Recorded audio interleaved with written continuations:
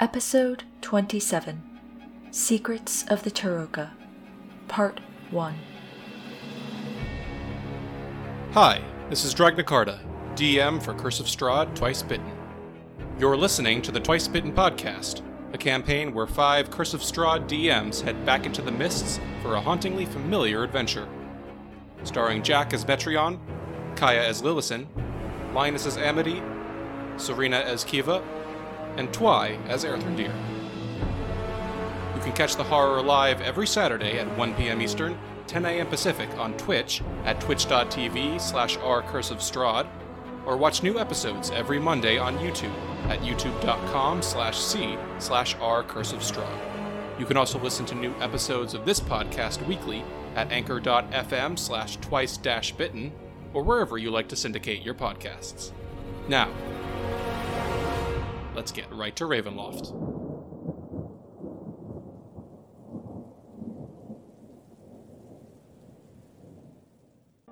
Hello everyone, and welcome back to Curse of Strahd, Twice Bitten, the show where 5 DMs take on D&D's top gothic horror campaign. I am Dragnacarta, as always, your host and DM, and thank you to everyone for tuning in today. Fun news coming up. Jack's going to go in a little bit onto this after the break, but it's been a while since we last had an After Dark, isn't it? Proper Q&A. It has been. I missed it. The last one was before the feast. We've had so much happen. Yeah, we're going to get into all of it, though. Every last bit of it. Every little detail. With our 24-hour After Dark. Exactly. It's been, what, 7 episodes? Yeah, it's been 8. It's been a bunch. Fantastic. Let's make it 9. You know what? Let's just push it down. But if you want I'll save it. We'll get there. But man, that'll be an action-packed time. So we'll have more news on that after the break. But I think we're good to get started. So, without any further ado, let's get started with this week's Curse of Strahd, Twice Bitten. A striking elven female with an almost ritualized poise, Kiva Sirili always endeavors to be a level-headed mediator and a soothing presence in the lives of all she meets. Determined to look ever forward, she relies on controlling day-to-day chaos. Anyone who watches her for long enough, however, can clearly see there's something undeniably feral and unpredictable bubbling under the surface. In the company of these fine strangers, he is just Metreon. But across the Sword Coast, he's known as Metreon the Magnificent. He is a tiefling whose body and dress carry the signatures of a nomadic performer, as evidenced by the rougher edges of his costume and his sinewy frame covered in faded tattoos. Though he may not look like a typical magician, rest assured, he cleans up quite handsomely. The well-dressed, well-spoken half-elf who introduced herself as Lillison has stayed away from the rest of the traveling group during the journey so far. Oh, she's friendly enough if someone strikes up a conversation with her. Charming, even. But left to her own devices, she invariably keeps to herself, and even looks nervous when anyone comes within 10 feet of her.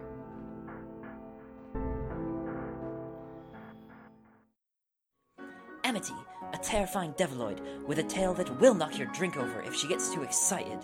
Even worse, some pig follows her around and eats almost as much as she does. Yet, she's generous and easy to befriend, especially if you get her talking about her book of fables. Just, if she compares you to a fox, it's hard to tell if that's a compliment. Erthrendir is a high elf man who looks perpetually like he's never quite gotten enough sleep. After his departure from elven society, he found himself out in the wilderness, working as a ranger in the deep, deep woods. However, this did little to quell his passion for history, and he's found himself on the road to Neverwinter, hoping to track down a book that might hold the answer to a question he's held for a long, long time. And welcome back. So, last we left off on Twice Bitten. After a sequence of exciting events in Kresk and meeting a new companion, the Vistana monster hunter Esmeralda d'Avenir, our companions set off to Serre Pool to the east, seeking the wisdom of the Vistani seer Madame Eva as they sought an answer to their question. Could Strahd be destroyed? And what, in their actions, could assist in such an endeavor? Along the way, they stopped off at an old tower by a lake north of the Old Svalich Road to acquire Esmeralda's wagon and other materials. There, the travelers met Dr. Rudolf van Richten, Esmeralda's mentor and a veteran vampire hunter, who had taken to staying in the tower, out of sight. There, he shared advice and knowledge to aid in Strahd's destruction, and wished them well on their forthcoming quest. Upon returning to Vallaki, the companions soon found that tensions had heated to a boiling point, with a scent of revolution in the air. The party split up, with Kiva leading a team to a local dress shop in search of a purchase for the abbot back in Kresk, and Erthrindir joining Lillison to infiltrate the Baron's manor in an effort to warn Viktor Valakovich, the Baron's son, and escort him to safety. Upon arriving at the mansion, the party soon found it surrounded by a mob of angry Valakians, terrified by the attack at St. Andrew's Church, anxious over a series of subsequent vampire attacks in the streets, and emboldened by the slaying of Izek Strozny, the Baron's right hand. As Erthrindir and Lillison ascended secretly to the attic to greet Victor and attempted to persuade him of the danger that faced him, Baron Vargas Valakovich exited the manor to confront the crowd. But when the people refused to disperse, tensions quickly escalated. For a brief moment, as Kiva stepped in to protect a Valakian from the Baron's savage dogs, an uneasy peace looked possible, only to be broken when an agitator broke the silence and the mob surged forward. As the Baron fled upstairs into the house, Kiva and Amity followed in pursuit to find and seize the Baroness's wedding dress for the abbot's purposes. Meanwhile, Erthrindir and Lillison safely extracted an invisible Victor from the attic into the gardens, just as the mob set the Baron's manor aflame and dragged the Baron and his wife away to their doom. After returning to the Blue Water Inn, the companions did their best to regroup, Erthrindir assuring Victor that he remained safe and that the party would help him find sanctuary with Casimir and the Dusk Elves the following morning. As Kiva drank with Esmeralda and renewed her friendship with Irina, who was now determined to seek out her past and see Strahd destroyed instead of running, Metreon spoke with Yeska, the traumatized former altar boy of St. Andrew's Church. Together, Metreon and Lillison set off to see what the town had become in the wake of the revolution, which the party strongly suspected had been organized by Lady Fiona Wachter. Metreon visited the grave of Father Lucian, paying his respects and finding a note left behind by a woman named Lydia. After passing Wachter House and returning to the inn, the party confirmed that the Baron had indeed been stoned to death, and that Lady Wachter had indeed seized power, with both new and old institutions within Vallaki's walls, endorsing her. And so, that night, returning to the Blue Water Inn, the group shared in drinks and merriment, then headed to rest as they prepared for their journey the following morning. And so, each of you turns into your rooms, hosted generously by Erwin and Danica, the keepers of the Blue Water, with Kiva and Erthrindir turning into trance and meditate through the night as the others turn in for an uneasy but restful sleep, as Irina and Ismark ponder the paths to come, and Victor sleeps fitfully, awash in the sensations and memories of the pain from that day. One of you sleeps less restfully than the others.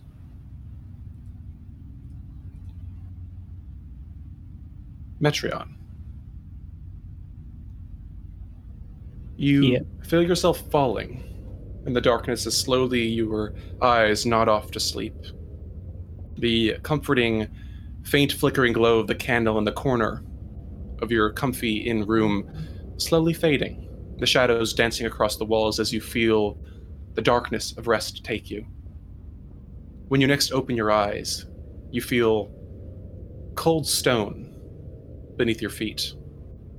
Looking down, you see the cobblestones of a familiar stone platform around you, tapering off into a dark, expansive shadow, a void that surrounds the circular platform upon which you now stand. You blink, and there is a familiar figure standing across the circular platform from you. Face hood dark beneath a shadowed hood, the hands concealed between these sleeves that are held together, though you feel a shudder down your spine as you recall the cold skeletal features that you once beheld protruding beneath that dark fabric. As you take a moment to grasp your consciousness as the dream takes hold of you, you hear a familiar voice rasping from beneath the hood. So, I can't help but wonder. I do believe that you might have gained additional insight into the girl's dealings since last we spoke. Might my suspicions prove correct? A little bit, yeah. She admitted that she did pass on back in that house. She doesn't seem like she's one of them ghouls or nothing. She still hasn't told me who or what brought her back, but I think it's just a matter of time. Some progress, then. I can appreciate efforts. It does seem that you've been working hard on one's behalf. You blink. I have. In an instant, the figure is standing mere feet away from you, no longer yards across the platform, but within touching distance. And you watch as slowly the figure withdraws one of its hands, the pale white of the bone of its skeletal fingers glinting in the light that seems to come from everywhere and nowhere around you. You have worked for your efforts. I can appreciate your diligence. And well, the wounded one believes in rewards, pleasure as well as pain. Slowly, the skeletal fingers trace gently down your cheek.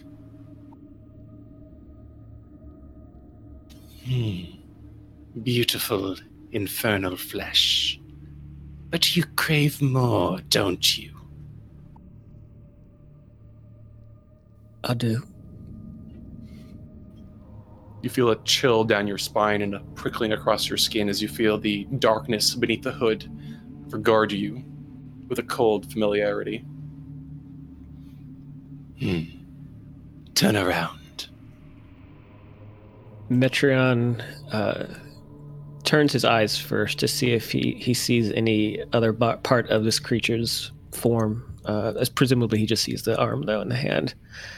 And very slowly begins to pivot towards the direction where the hand is coming from.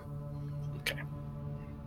As the darkness beneath the hood regards you, you slowly turn, facing away from the figure and toward the edge of the platform.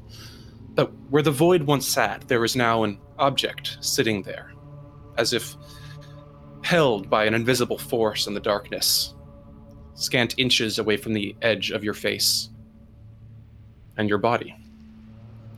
It's a mirror, surrounded by a simple silver frame, a faint glint of light shimmering from its reflective plane surface, faint bits of distortion and gray and dirt from the surface where the glass has been scuffed and scratched from years and years of age, but you see yourself there. Not covered in the disguises you've seen, but the violet of your skin, the flaring amber of your eyes. You can see even your headband pulled back, the faint nubs of your horns clearly visible upon your forehead.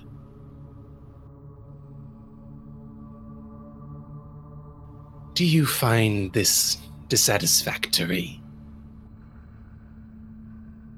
Metreon doesn't say anything, but his expression is very awkward and very almost disgusted looking in the mirror right now. Well, there are things one can do about that. You watch as the fingers slowly trace through the air, not against but beside your face.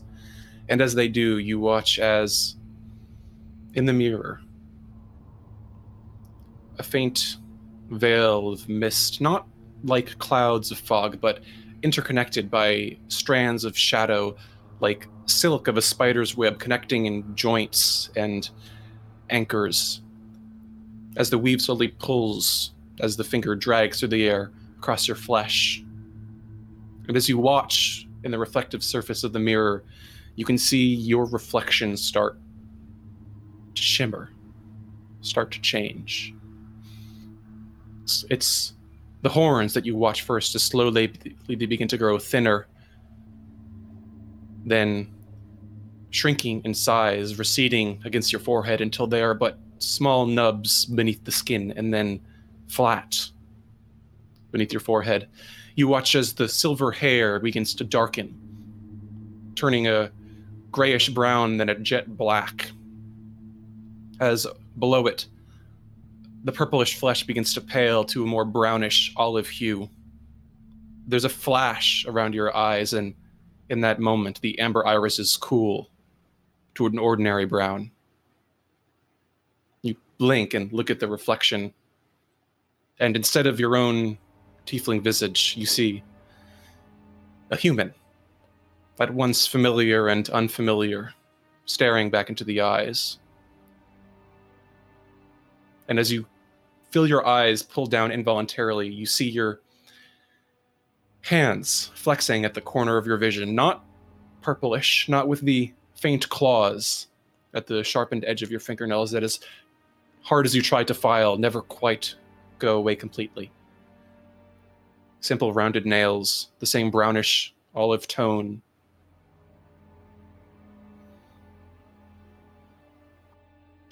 I flex my hand a bit to see if it's real. I kind of press my fingertips into my palm, and I look back up at the mirror, and very slowly start to approach it. I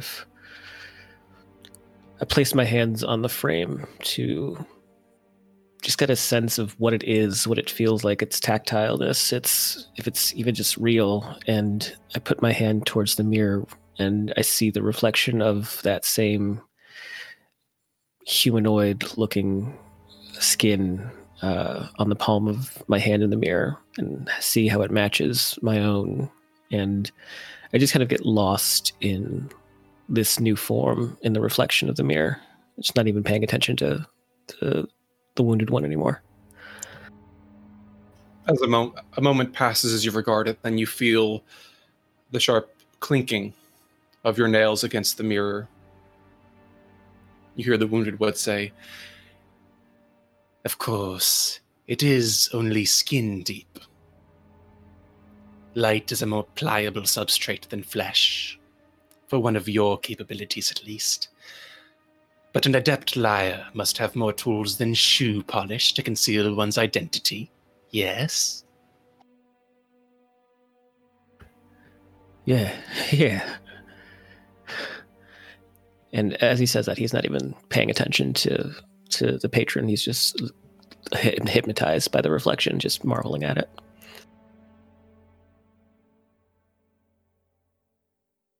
As you look into the reflection, you hear the snap of bone against bone, and the mirror vanishes. With a blink, you're no longer facing the void, but the figure.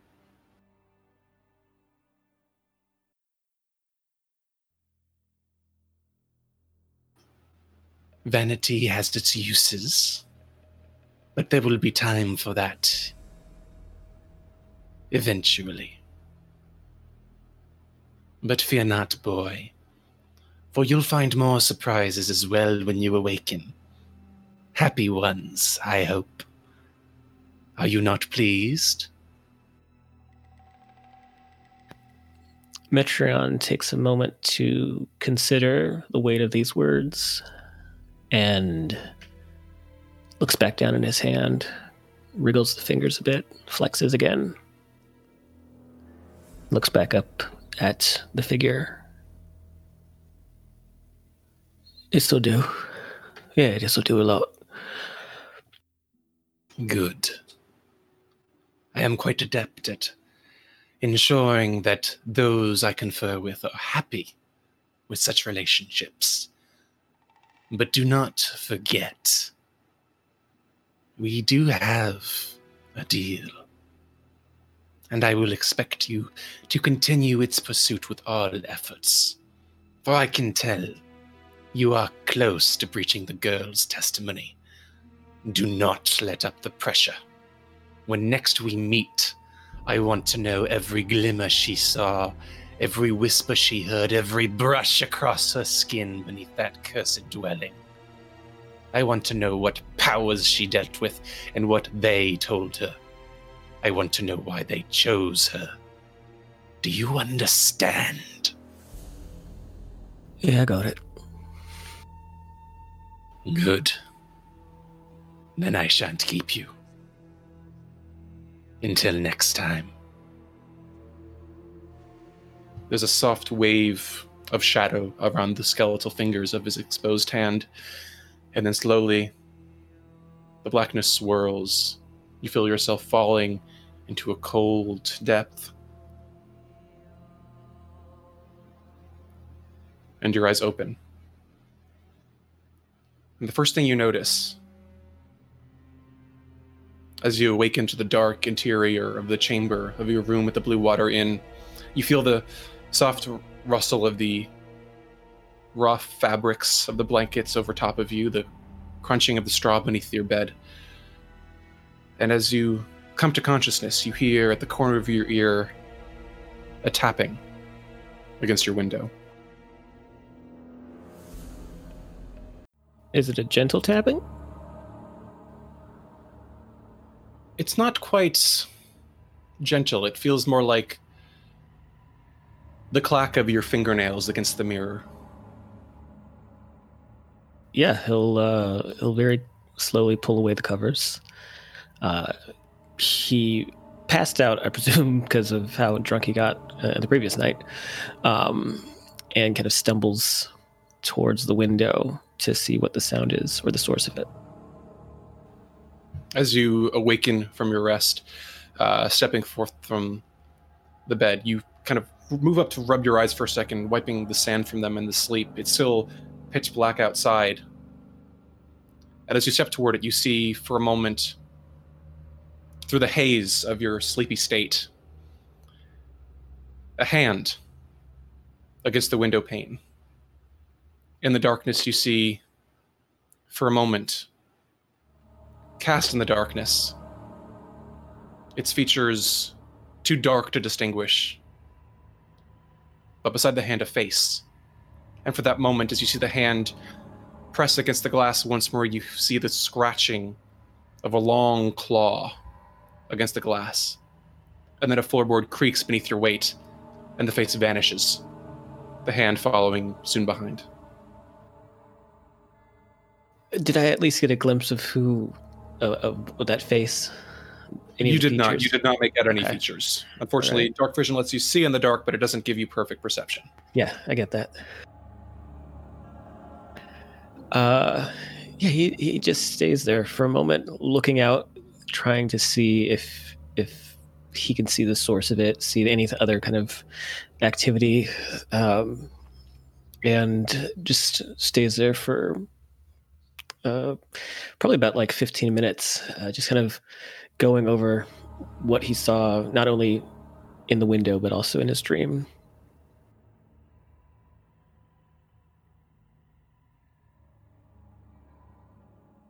Question, Dragna.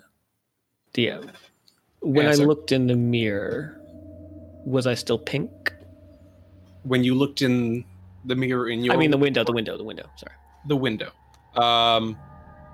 I mean, by now the candle has gone out. It's still dark, but if you'd like to illuminate something in here, I'm sure you can conjure another reflection. Yeah, I'll go and light the candle in my room and pull out my hand mirror from my satchel. All right. Relighting the candle, you do pull it up to the darkness of the window. And as you do, you can see there in the reflection your familiar purple tiefling face, the silver hair falling unkempt over your forehead and ears.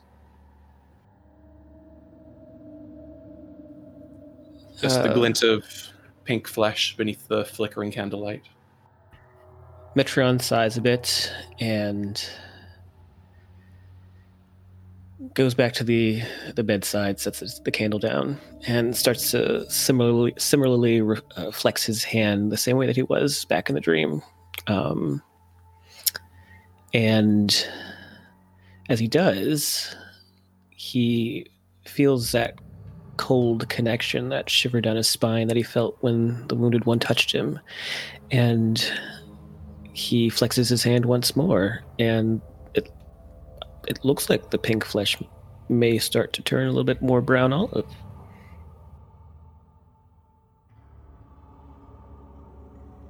And with that, he relaxes his hand, and it's still pink, and it's not sure if it's just like a dream or hallucination, just something coming out of sleep.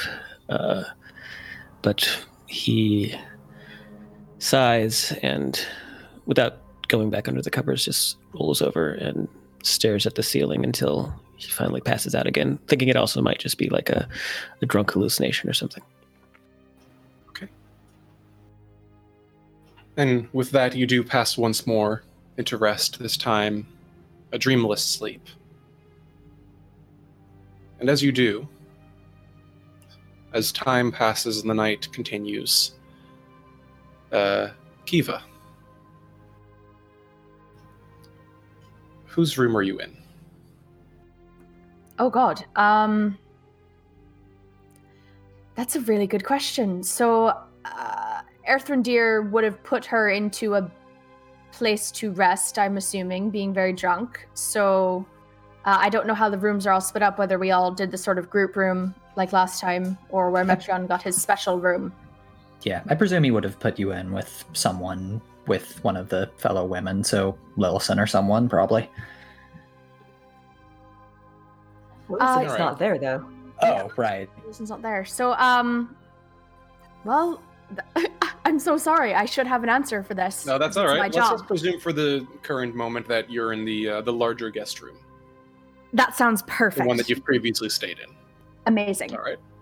So, as you sit upon the bed at the far end of the room, amidst the repairs that had been made since one of your previous visits here, you feel your trance about halfway through the night slowly come to an end as you draw yourself from the reverie of dreams and memories of your elven lives and histories.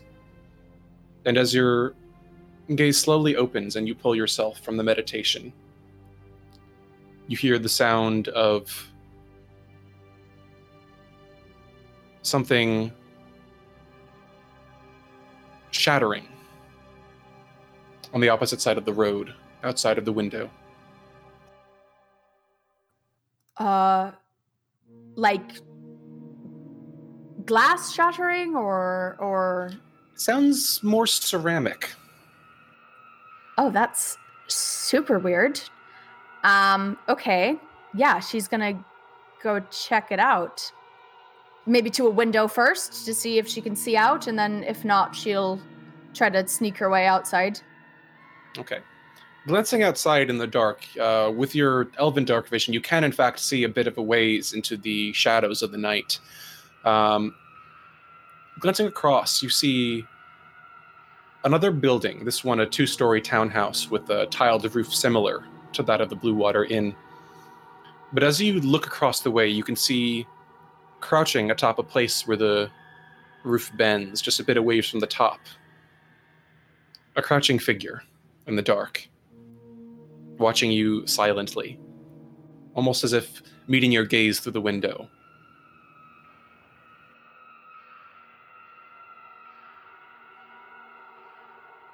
Question, is Erthrendur in the same room as Kiva? I'd say he would be, yeah. Okay. As you come out of your own trance, you see Kiva glancing out of the window, looking towards something on the opposite side of the street. Erthrendir kind of blearily pulls himself awake, staggering over to see what the fuss is about, and then locks eyes with the figure. Ow, fuck. Can he, make out any details of what it is, or is it too far away for his dark vision to pierce? Make a perception check with disadvantage. It's not more than 60 feet away. It is within a certain visual range, but it is still night out. That's a natural 19 and a natural 20, so 21. All right. You peer through the darkness and do your best to delve through the murk and the mist that wrap across the street. And for a moment, the mist parts, and you see the familiar face of one of the vampire spawn that you saw attacking the church a mere few nights ago. A woman's face, though pale and the flesh sunk in somewhat. Sallowed, hollow eyes just staring across the way to the window where Kiva stands, though as you watch, the face slowly turns toward you. Erthrendir just looks over to where Amity is presumably sleeping. Get up, now! Amity wakes up. What? He just silently beckons her over to the window. There's one of the vampires, the ones that were at the church. Amity scrambles up against the back of the room. Is Strahd here? I don't see him, and more to the point, I think this counts as a dwelling place, as long as we stay in here, but... Damn, alright. Is the vampire making any moves, or is she just... What's she doing at the moment? Right now, she just appears to be crouching atop the roof and staring into the windows. Alright. Doesn't appear to be making any aggressive moves, just quietly watching. Amity, can you wake up the others? Amity nods. The others are presumably in separate rooms. Amity will creak open the door and look very hesitantly down the hall. Yes, as you open the door, you hear footsteps across the other side. Stepping forth from one of the bedrooms on the other end, you see Danica holding a flickering candle in one hand. She meets your eyes. Amity is just going to yell, "Vampire!" Just to hopefully wake up people down the hallway. I think Amity believes that the hallway might not count as a dwelling, or Amity's not sure about this. So, yeah. Well, regardless, you immediately hear movement from the door immediately to your right, where you know Ismark and Irina to be. Metreon, you hear as well. Where's Lillison? Lillison is down in the tap room. She probably fell asleep over Victor's spellbook. All right, Kiva well, you would jolt go get awake at that Lillison scream. and Esmeralda, I think, as well. Esmeralda's not here. Yeah. Oh, she's not in her wagon? She's in the wagon. She's in the That's wagon. where, yeah, I thought she was going to she would go to the wagon. Where's Kiva Outside? going? That's You're what in- Lillison would have been doing. Yeah. All right, so Lillison, you awaken Kiva, you awaken and exit. What are you doing? She's just going to go get Esmeralda after seeing the, All right. the vampire, yeah. As you do, you see Danica standing on the balcony. Hold it, it's all right. We saw them too. As long as we don't go outside, they can't do anything. But Esmeralda's out there, and we need to warn her. Watch as she kind of snarls. Shit. Right. All right. Wait a moment. I'm coming down. I'll keep an eye out. Keep the door open. In and out. All right. Yes, of course. Be quick. Yeah, she'll do it as quick as her little legs will carry her. Just run out, knock on the thing, say, "Hello, time to come inside." And All right. So with that, you, Lillison, and Danica make your way toward the front door of the tap room. Danica kind of gives you a nod, kind of readying the undoing the locks and then holding the handle for a moment. And then as soon as you convey that you're ready, she jolts it open, pulling, and you feel the blast of the cool, chill, Valachian, misty air on the other side. yeah, so she's got her sword at the ready, and she's going to just run immediately to the wagon. No pretense for being respectful. Bang on it a few times and tell Esmeralda that she needs to get inside now. All right. As soon as you bang on the door, you hear a sudden shifting of steps within. The door opens, and you see silvery rapier glimmering with blue light, slicing toward you, only to stop just beneath your chin. Okay, not really the way to greet a messenger, but please get inside. Oh. And you see Esmeralda kind of like looking very hazy, kind of like dark under the eyes, but a kind of sharpness to her as she jerks the rapier back. Shit. Sorry. Let's get inside. I thought you were... Never mind, let's go. Yeah, once Esmeralda's inside, she'll run in behind her and just slam the fucking door shut. Esmeralda exhales as she makes her way inside after you. The candlelight flickering in the tap room as Danica lights a few more candles. Oi, what's going on? There's a vampire out on the roof. Not our roof. Actually. Off the street. Wait, what? Erwin is upstairs handling it now, but some friends of ours have spotted them lurking about. 2 of them at the moment. One was prowling the exterior earlier. This one arrived a bit later. Like targeting the end specifically? It would seem so. One of them, the first one, was making its way around the exterior. The other one seems to just be watching. Thus far, they've not done anything aggressive, so... Yeah, some hopes. And though we can't wait for daytime. That doesn't work here. Well, they still can't come in, right? By this point, Thor kind of staggers out, like somewhat blearily, but kind of doing his best to look awake, look alarmed as you see his long sword strapped to his belt. They shouldn't be able to get in without an invitation, no. And if nothing else, I'm not so confident that they'll choose to stick around without their master here. But we'll have to see. Are they keeping a watch on us, or are they trying to keep us inside? Hard to tell. I do not like the idea of being containerized until their master comes to fetch us. Me neither. And more to the point, if they're still here in daylight, then whatever remains of the guard force might feel compelled to intervene, and, well, it'll be a slaughter. Do you think they would? Under new management? Maybe not. We know how Miss Water feels about the vampire. He must be on his way. So, I don't know how long we have until Strahd gets here. No, maybe, but there's usually a bit more time between when we see him. Like, it's been at least a few days so far. We saw him. Strahd ain't shy about showing himself. He's usually got a lot of pomp and circumstance, bringing a bunch of ghouls and cretins and wolves and all that. So what's the point of this? I can't imagine why they'd want... I can think of several reasons. What, to starve us out? That doesn't seem like the type. To make a point after our little display of defiance back in Kresk, he could very well just amuse himself seeing how many days he can keep us cowering in fear while 2 vampires merely sit outside and stare at us. Well, I'm not cowering in fear. What say we just don't go out there and take care of it? Wait, you didn't try last time. We don't have the capability. Maybe we have all of us does. And her and the Martikovs. Why can't we take care of this? At this point, you hear footsteps coming from the balcony as one of the doors open, the guest room, and a very pale-faced Victor pokes his head out. What's going on? Why the vampires? Are they here to kill us? Are they here to kill you?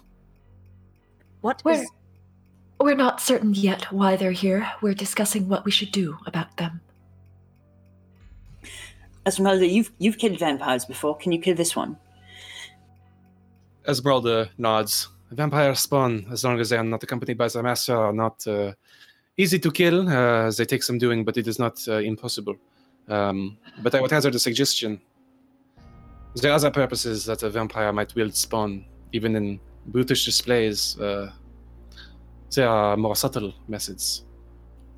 Given that they don't seem to have attacked, it may be that they aim to contain, but given that we are in the middle of a settlement, it seems unlikely to me that he would keep them around, especially as they would willingly do so. Spawn are strong, but they tend to value their lives quite highly. Then what's I have the another point? suspicion. Well, a vampire, well, more than once, while passing through the woods of the Svalich Woods, I have noticed what seems to be a bat or a wolf keeping a closer eye on me through the thickets than I thought proper. Vampires are creatures of intellect, after all. They are not creatures of brute force. And the master of information needs eyes and ears, no? So he's come to watch us in our hotel rooms? Perhaps it is one idea. You have mentioned that you seem to have been watched at some points. I know that I certainly have been. It is possible. Of course, we cannot rule out the prediction that something worse might show up, or that they might try something. But now that we've been aroused, I think that if nothing else, it might be a good idea to set up a rotating shift until dawn. I don't believe that this is simply a spying operation. He has sent other creatures to watch us before, much less conspicuous ones. These seem to want us to know that they are watching. Yeah, I'm with Wilson. There's a show of force. I don't disagree. I think that you would be right to be wary. It seems that your display in Kresk has certainly piqued his eye. That is very interesting to be. Well, in that case, if this is supposed to make us scared, then I don't really see the point in fighting them, to be honest. Like, if they keep us kettled in here, then sure, but if not... All right, well, I've rested so I can take the first watch, if that's needed. Yeah, I'll stay with you. I meant to keep looking over the spell book anyway. Wilson glances guiltily towards Victor. Victor, by this point, is not really paying attention. He's just kind of staring at the windows and just kind of a vague kind of horror. Victor, do you want to stay down here with us? I mean, I'm perfectly fine. No, of course, but we would appreciate having you down here if you'd like to stay. It would be a help. Kiva twists her lips a little bit at that, but doesn't say anything. And besides, this way you would know we are not doing anything untoward with your spellbook. I don't know. Yes. I nearly spilled coffee on it. You can't spill coffee on my... Okay, I'm coming down. I don't have coffee. I'm messing with you. He's already dived into the room and grabbed an armful of blankets and starts plotting his way down the stairs. Right. I'm that spell book is very important. I need you to not do anything. Nope. Damage it. Of course not. Keep an eye to make sure we don't bring any brown liquids. Good. Right. And you're sure they can't get in here? Well, Until we're you not smell entirely smoke and- sure, but, Yeah. Not unless they are invited. Yeah, so if somebody comes to the door, don't answer it, and if you see anybody you don't recognize, don't look in their eyes. He gives a vaguely kind of searching look across the group of you, and then just kind of nods uncomfortably. So wait, is we all coming down here, Dan? I mean, I am. For the folks who need sleep, I think I don't know. Follow your heart. Danica How am I sighs. supposed... Oh, Well, if nothing else, Erwin's receiving semi-regular reports, so we'll let you know if anything changes on the outside, at least. Thank you. I don't know if I'm going to be able to get any sleep, knowing that thing's on the roof. I think I'm still a little drunk, so I'm going to pass out a bit, but I'll come downstairs with you. And Metron goes back into his room and starts to scoop up all of his things and carries the blankets, pillows, and his clothing all in one handful. Yeah, Kiva would go and sort of take up position to either watch by the window. I don't know where the watches are supposed to be taking place, or if she'll just be downstairs, but she'll be with the others then. Earthendeer will take up position near Lillison to kind of keep working on the spell book, but he's going to be also, keeping eyes and ears open. Yeah, Lillison is going to sit near the spell book, but she is actually going to place herself to watch the stairway coming down. All right. Esmeralda will take up a seat by the door. You watch she kind of shoves her curls out of her face and curses quietly under her breath, rubbing her eyes. Yeah, Kiva actually will go sit next to her then and keep watch with her, and because she seemed a little not well when she was woken up abruptly, so probably check in with her. You hear her mumble, "Just can't believe God's a fucking moron." Is everything all right? Oh, just being an absolute idiot is all. Me, not you. No, trust me, I'm very familiar with being an absolute idiot. Do you want to commiserate about it? Oh, just removing all the drinks that I took in the last 6 hours. That would be a good place to start. It is, gods. I knew that, gods, we're in Barovia. I can't believe I was so stupid. You don't seem very stupid to me. Is there something in particular that's triggering this most recent bout of self-hatred? Look, getting drunk when a vampire is hunting you and your friends is probably one of the worst things that you can do. It's certainly top 5. So I appreciate the thought, but these moments of self-loathing are informative. It won't happen again. No, they are. I absolutely agree, but I don't know. In my experience, and I'm just a bit older than you, sometimes a night like last night is helpful to remind yourself what you're fighting for in the first place. To have more nights like this. So we can regret the hangover, but the experience itself is an overall good one.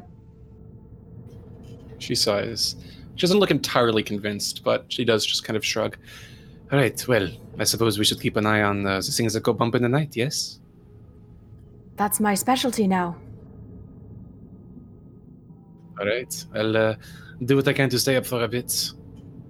She murmurs some words, and you watch as when she blinks, with a swirl of darkness around her fingers, you watch as the sclera and irises of her eyes become a jet black once more as she casts a spell. If nothing else, hopefully I won't be totally useless looking out of dark windows. Well, it's certainly a really creepy party trick, so... Well, you can blame Barovia for that. It is not my aesthetic, but beggars can't be choosers, I suppose. Kiva just smirks a little bit and uses her newfound blind sight also in a 10-foot radius. Beautiful. You can hear Metreon snoring as he is ducked behind the bar and made a little pallet and is crashed. How many hours of sleep have we already gotten? You've gotten 4 hours. I guess Amity's in the tap room trying to get back to sleep, just pulling some blankets. All right. Danica surveils this slumber party, just kind of gives a nod to herself. Right, well, we'll let you know if anything changes. Otherwise, be well. Sleep restfully. Thank you. We'll see you in the morning.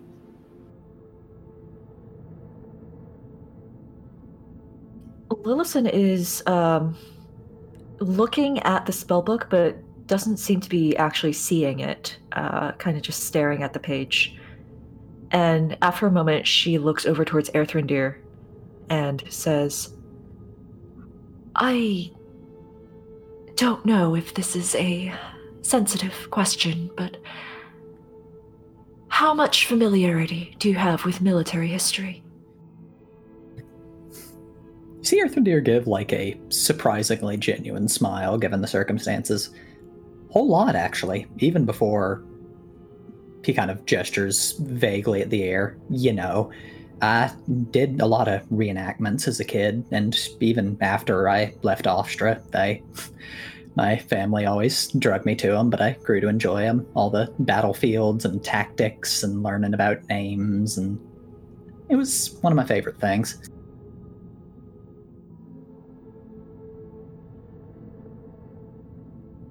Why do you ask?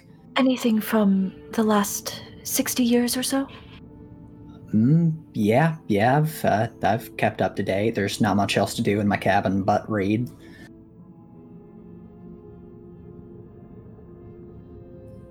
She stares at her hands for a while, and then finally takes a deep breath and says, Are you at all familiar with the works of a tactician named Isides Winterstar? Is Erthrindir at all familiar with the works of a tactician named Isides Winterstar?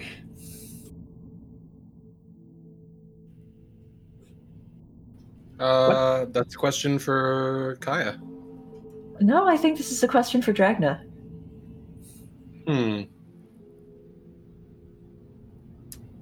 I would say roll me a history check. Gotcha. 16. 16.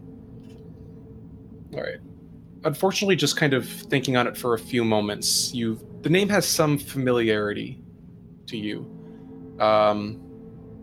You recognize the name as aristocratic in some nature. There's some sort of nobility associated with it.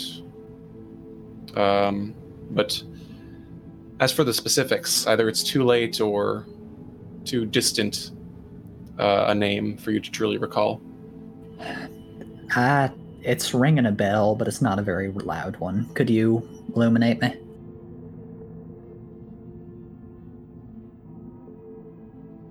I wish I could. Well, I wish I knew more, is perhaps what I should say.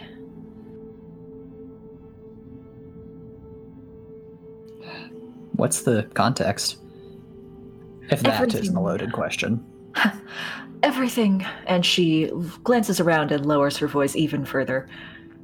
Everything I know about tactics and strategy, which apparently is very different from tactics, and the sort of thought that is required comes from his writings, and I cannot remember nearly as much as I would wish right now.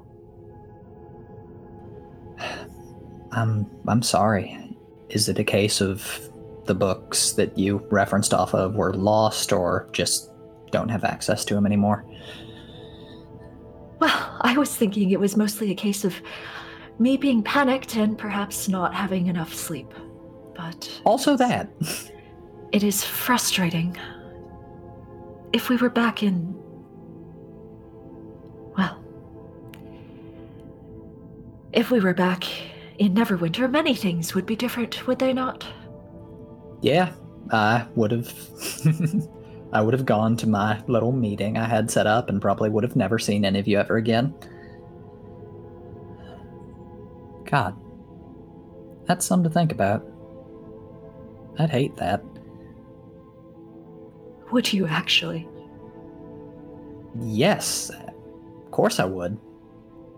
I wouldn't have gotten to meet any of you. And of course I'd rather not be stuck in Barovia, but I guess I value what I've gained more than what I've lost, presuming we can actually get out of here.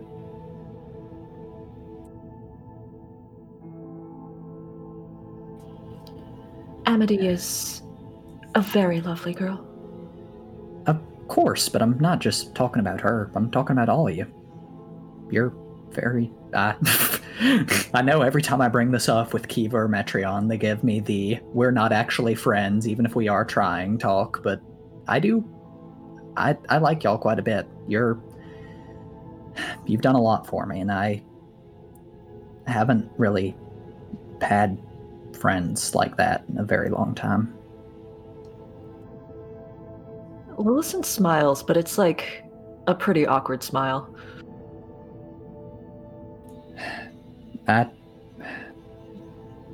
I understand if you don't want to, make this all mushy, but yeah, so, I mean, but at any rate, this historian, or this tactician, what, you say you can't remember his strategies. Do you mind giving me, the broad strokes? What was his, everybody's got some they're known for. What was his thing? Or her, I don't know the name. His. And it was all about caution and gathering information and evaluating your own strategies based on what you expect your enemy will do in response, nudging them into certain responses that will be ultimately detrimental to them. The corner of his mouth quirks. No, I can't see how you would use that at all. No, sir. No, it sounds very wise. Well, I hope with a little more sleep that you can remember what you've forgotten, and that... Sorry, I couldn't illuminate things. I mean, I honestly wasn't truly expecting you to know the name at all, so... But what of all of the historical tacticians and strategists you know of?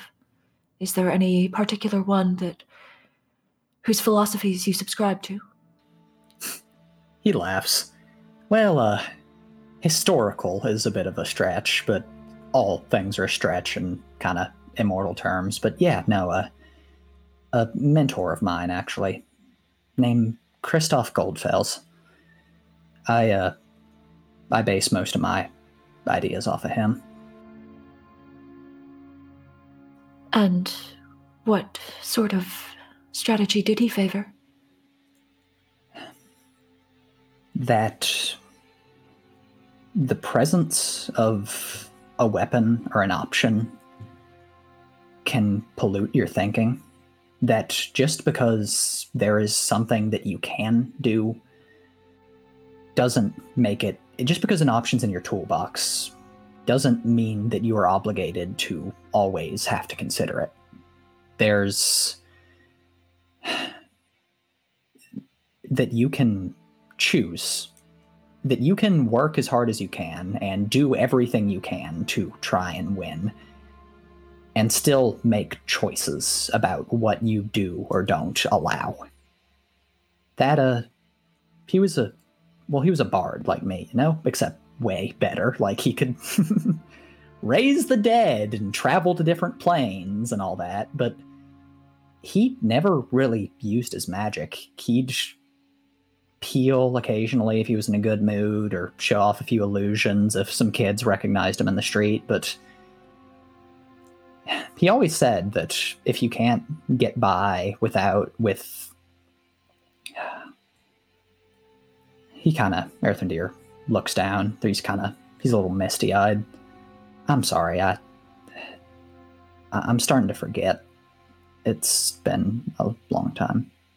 Is this the man who you said would cast perhaps 3 spells, and 2 of them were to light and extinguish his fire?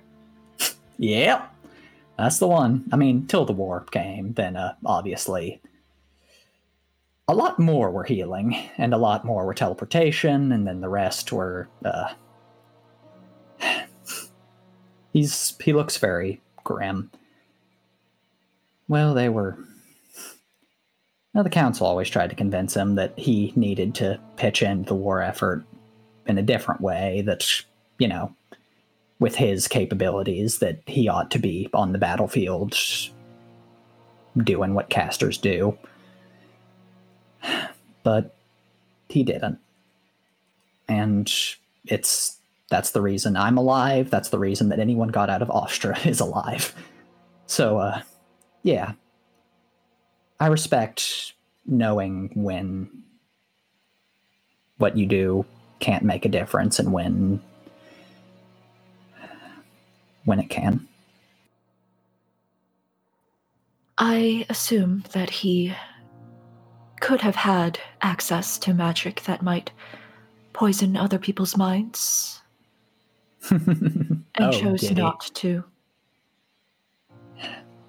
You You're a little too confident in that. Am I that easy to read? Suffice to say that you have had very strong opinions, and that your very strong opinions have been noted. And she sort of glances towards where Metreon is, sleeping behind the bar. Oh, yeah, no, I mean, he taught me that, but it wasn't him who reinforced that. That was somebody else. I see.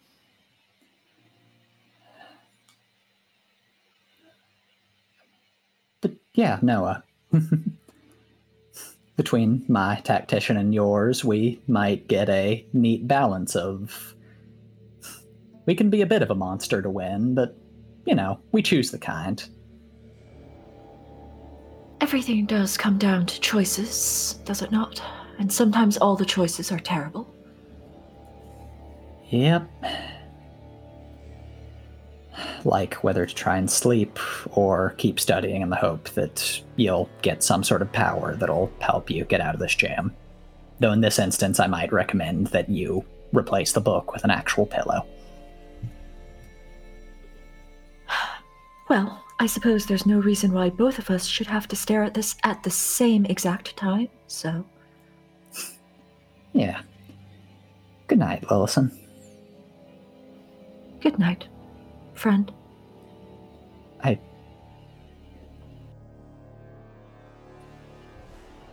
And Erthrendir turns away, but there's a tear in the corner of his eye as he kind of buries himself in the book again. Wilson turns away to roll out her bedroll, and there is a tiny smirk on her face.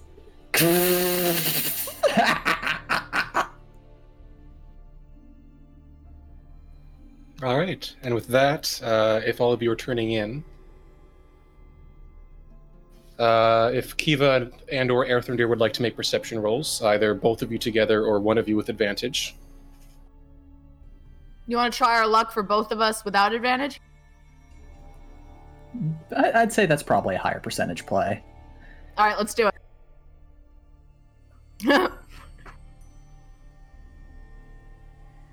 That's an 11 for Kiva. Excellent.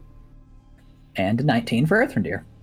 There we go. Very excellent. All right, so the two of you, having finished your trancing for the evening, keep a close eye outside, Esmeralda staying up and assisting, her dark eyes almost unblinking at times to the shadowed avenue beyond. Once or twice you glance at the window, keeping a sharp eye on the silhouette crouched atop the far rooftop. But as time passes, it doesn't seem to move or to stir, and the creature that had once scrabbled outside the exterior wall of the inn does not seem to return. Hours pass, and slowly, as the sky begins to lighten, you take a glance back outside of the window, and the crouching silhouette is gone.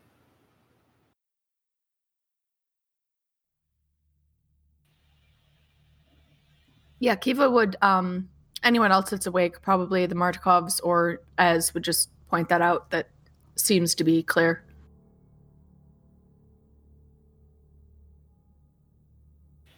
Yeah.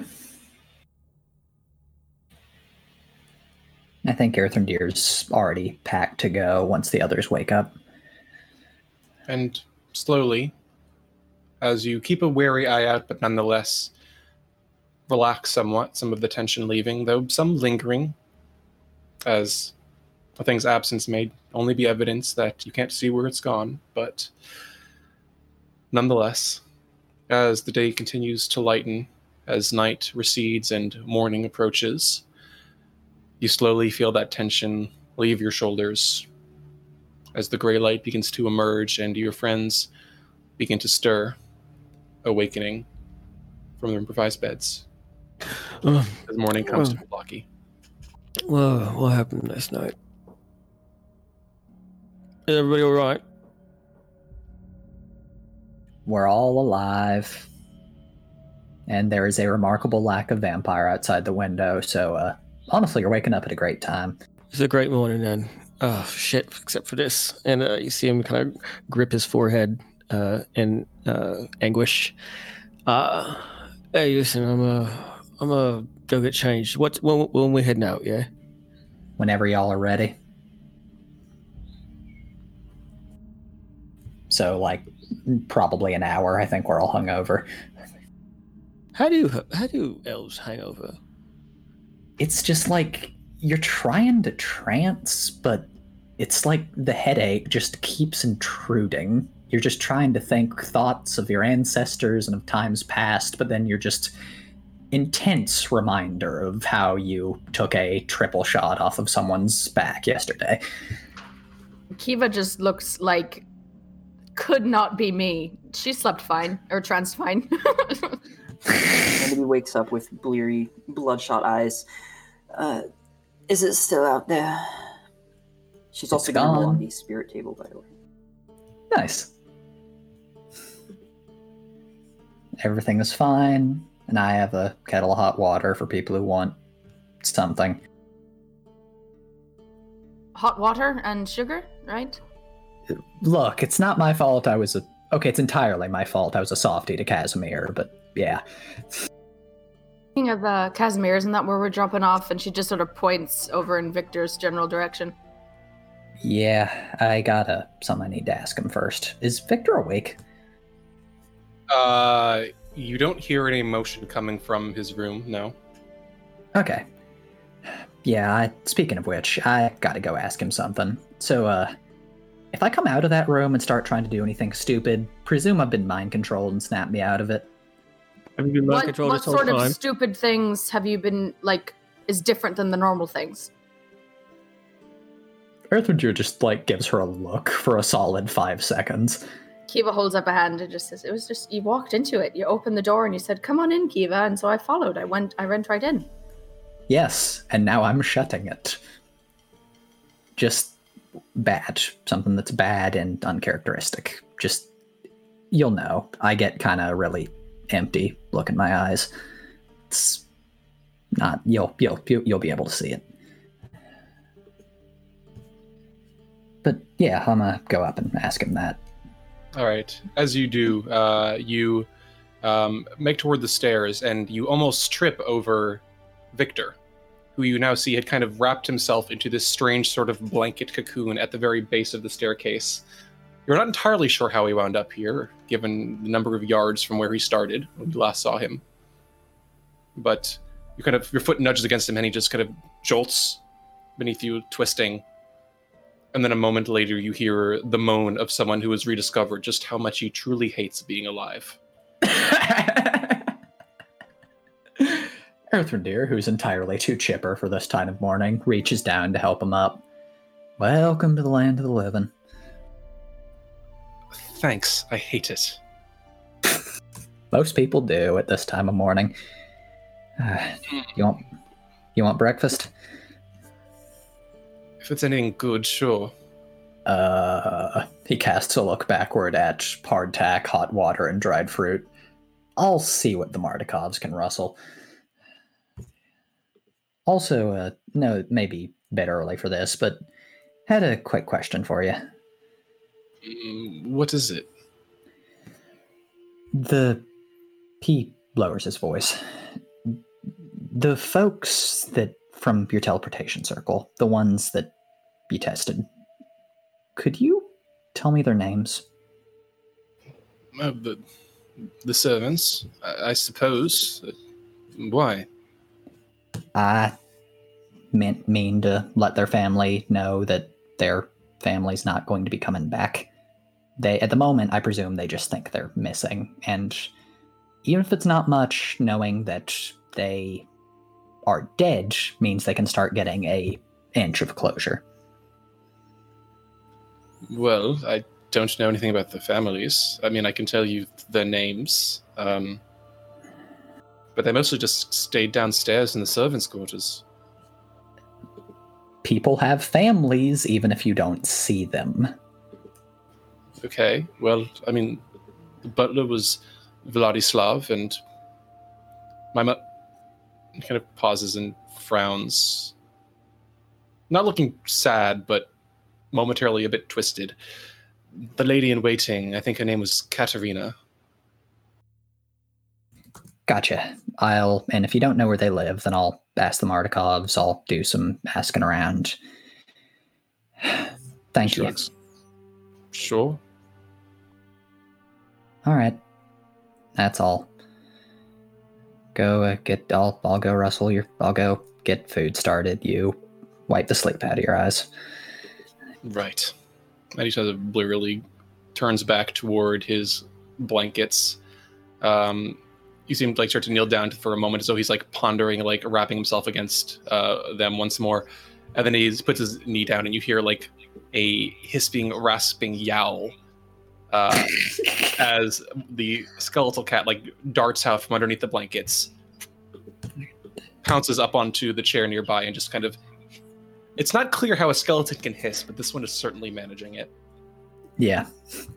The others will see Earthrendir walk down the stairs, kind of something very stone-faced, and he gives a thumbs up to Kiva and the rest, walks outside the door, steps outside, and then you hear a thunk as he kicks the wall just very hard, and then he comes back in.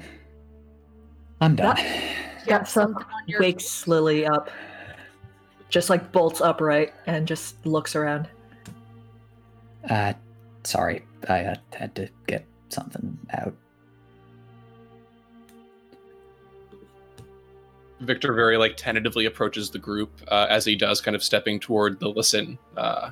The cat that is now kind of folded itself into one of the pockets of his robe, kind of puts its head out and hisses very intensely at Lillison. He just kind of takes a step back and just sidles away from her.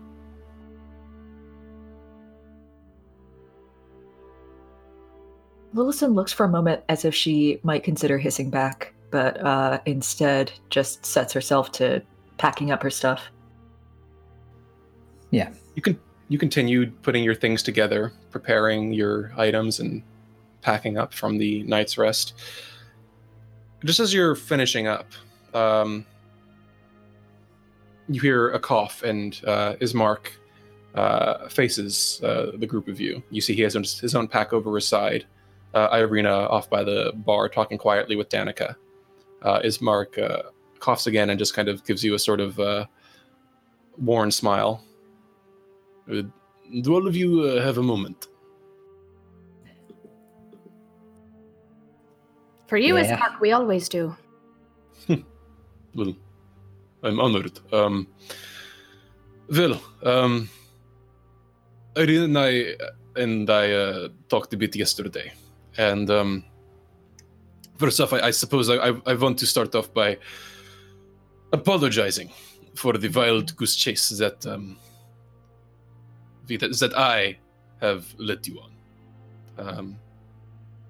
I'm eternally grateful for all that you've done to help me find somewhere that she could be safe, that we could find some place that we wouldn't have to worry about, well, the man in the castle.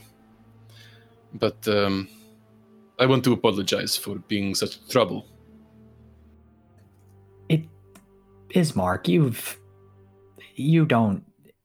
we've all been operating off of imperfect information. It's not your fault that yours was imperfect in a way that caused us a bit of inconvenience. And I think you've more than made up for it with your help on the road so far. I appreciate the kind words, but I suppose what it comes down to is that it's clear to me now that there's not really anywhere else to go. And I spoke with Irina about this, and I wanted to know what she thought and what she wanted, and we've come to an agreement that running away is not going to do us much good. And I know that I was absolutely useless that night the vampires attacked the church, and truth be told, I don't know how much good I can be for you. I do not know magic. My sword is just a beat up bit of steel. But if it can help in any way, and if it can... Well, the way Irina put it, and, I wasn't sure how comfortable I felt with this, but she said, maybe I won't be safe, but at least others will be safe after me. And, what I'm trying to say is that if you're looking to take that fucker down, we want to be there for it, if you'll have us. Of course we will, Ismark. I would be a bit offended if you did not. And look, none of us could have done anything against the spawn at the church that night. That wasn't you. That was something about them. You have contributed far more than any of us had a right to expect or ask of you. And you have helped keep all of us safe. Not only in terms of protection from bodily harm, but... And she looks kind of uncomfortable as she goes on. reminding us why it is important to care about other people. You're going to... then you hear his voice kind of catch for a second. You'd better watch out, you're going to get me all choked up over here. Well, I'm very grateful to hear that. You've been good to us, and we want to do what we can to help. You already have, but if you're in it for what we're in it for now, then he's not going to stand a chance. All right. I've been ready to take down the smug smirk off his face since I first saw it, so I think it's going to be an exciting endeavor together. I'm ready to die. No, you're Nothing not, else. Earthwinder. You're correct, I'm place. not. If nothing else, as we found, there is not much place in Barovia to live. So if we're out to die, we might as well choose the right spot for it. Eh? Damn straight. And at this point, you hear footsteps as Esmeralda cuts in. Yes, but it would be preferable not to die, yes? I enjoy not dying. Good, Just I so. like you. You've got that I don't know, some modicum of self-sustaining. That I like. As I was wondering, you mentioned something yesterday, a question that you wanted to ask the doctor. Do you remember what that was about? She kind of frowns just a little bit. Enough to notice, but not enough to really look uncomfortable. And glances down. It was, just a few questions I had and a few strange memories that I wanted to get worked out. It's a bit of a personal matter. There's nothing to worry about. Well, I won't pry, but it seems to be something that was troubling you greatly yesterday, so... It's just the alcohol, I'm sure. It's not something I expect to get in the way of any of our efforts. Very well. Well, should we get on the road then? I think we have someone to see about a prophecy, right? Yeah. Though we're heading by the folks near Valaki first. Need to see Casimir. Oh, I can check in on Arabelle. That'll be good. Oh, excellent. Which one was she? Really? God damn it. How did I... The girl that you saved from drowning in a lake? I'm bad with names. Give me a break. My name's Kiva, by the way, and your name is Arthrendir. Let's... Shut up. Shut up. I'm not doing this. It is too early. Kiva, I have a question for you as well. Oh, goodness. I'm not guilty? That is good to know, but that was not my question. What does it mean when you were saying somebody is a 10? I didn't say that. Well, somebody said it last night, but what does it mean? Colloquially, it's sort of like a 10 out of 10, or like an attractive person, I suppose. Means they're hot. Yeah. Why? I believe I remember you saying somebody was a 15? Does it scale linearly? Kiva, for being like a sort of blue-tinted person, just sort of like flushes a little bit. And she says, well, I mean, sometimes you meet people that are just above and beyond the scale. Yeah. No, to my memory, you were referring to someone in this room, too, though. A little foggy, can't think of who. Kiva suddenly, like, steals herself, and she's like, look, if the person who I was referring to is appreciative of it, those kind of compliments can keep going, but if not, I think we should really get on the road, you know? Well, I didn't expect you to be so kind, but thank you. I haven't heard that in a while. She just gives, like, a little bit of a look at Esmeralda and smirks, and she says, yeah, exactly, Arthur. I was talking about you the whole time. But how do you measure where... Look, I can explain this to you as we go if you'd like. I can draw some pretty nice pictures for you. Yes, I think diagrams would help. Oh, I've got tons of those. I want to get in on these diagrams. How old are you again, Amity?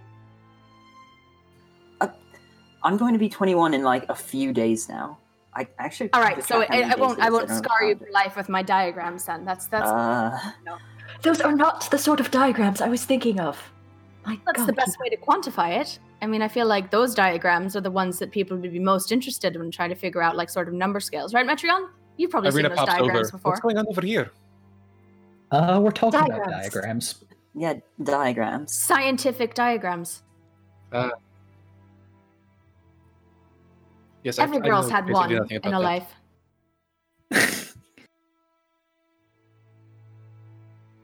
She's like, this is why I need Metreon down here, because he's the one that understands me. All of you pure souls have no idea. Yes, certainly. Just absolute, just beacons of honesty and purity. Paragons of virtue and just, you know, I think this conversation has progressed into something I don't understand. Metreon, are you ready yet? Is he ready? As this was all going on, Metreon had gone upstairs with all of his clothing and the blankets and whatnot, kind of tossed them on the bed, and sits there looking into his compact mirror and his disguise kit.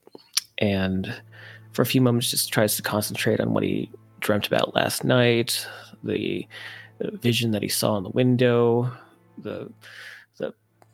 maybe whether it was a dream or a hallucination, maybe just the lighting of the candle, the way it flickered. And as he does so, he is going to go ahead and mask of many faces himself into the thing that he saw in his dream. It does. I don't know if there's like a spell signature that Barovia would do to make it something else, but his skin is basically just changes into this kind of tan olive complexion. The hair goes naturally dark into that black color. The eyes go into a dark brown, and strangely enough, there are no tattoos. But he looks at himself in the mirror, kind of starts to rub his cheek very vigorously to see if it's real, to see if it's makeup or anything like that. And when he realizes that he's rubbing his own cheek, he kind of starts to feel all over his face. And when he gets to his brows, he realizes that he still feels the texture of the headband and the nubs of the horns beneath them. He kind of pauses a bit, tries not to think too much of it, and just in the excitement throws everything into his bag. And everyone would hear him burst out of this door and start to clatter down the stairs. All right, we're ready to go then? You leaving the disguise on? Yeah. So does this, like, still look like the Metreon that we know, or is it a totally different Like, are we going to be able to recognize, or are we going to be like, who's the fucking stranger that was sleeping in Metrion's room? It looks like him when he's usually in disguise. It just doesn't look like makeup. It just doesn't look like makeup. Well, hangovers look really good on you, don't they? I feel so refreshed. I feel invigorated. I'm ready to take on the day. I'll have what you're having next time. But what did you have? How are you not feeling a bit out of it then? Well, I was trying to explain to Kaya the importance of scientific diagrams when talking about how attractive people are, but you weren't here to back me up. Well, it's really, and Metron turns to the others. It's really just really a matter of instinct. Really, I'm personally not so cerebral about what I like. Just try to live in the moment. There's ways of assessing it, though. That was not at all what I was asking. I was just asking how, if the scale was from 1 to 10, how you could have a 15. Well, it's like, 10 is the most attractive person you can imagine. If someone hits a 15, it means they're considerably more attractive than you could even fantasize about. It's not that complicated. Well, yeah, the scale is flexible, really. We generally rate on a 1 to 10 scale, but, some people go up to a 15, even maybe a 20. It's all a matter, it's all relative, is I think the mathematical term for it. Yeah, it's like if I rate someone a 10 out of 10, then I find someone else who's like even hotter, then what am I going to do? I've run out of numbers. I have to go up to 11. Right, so go 11 out of 10. Times. But the scale expands to fit with your experience. That becomes the new 10, and everybody else becomes...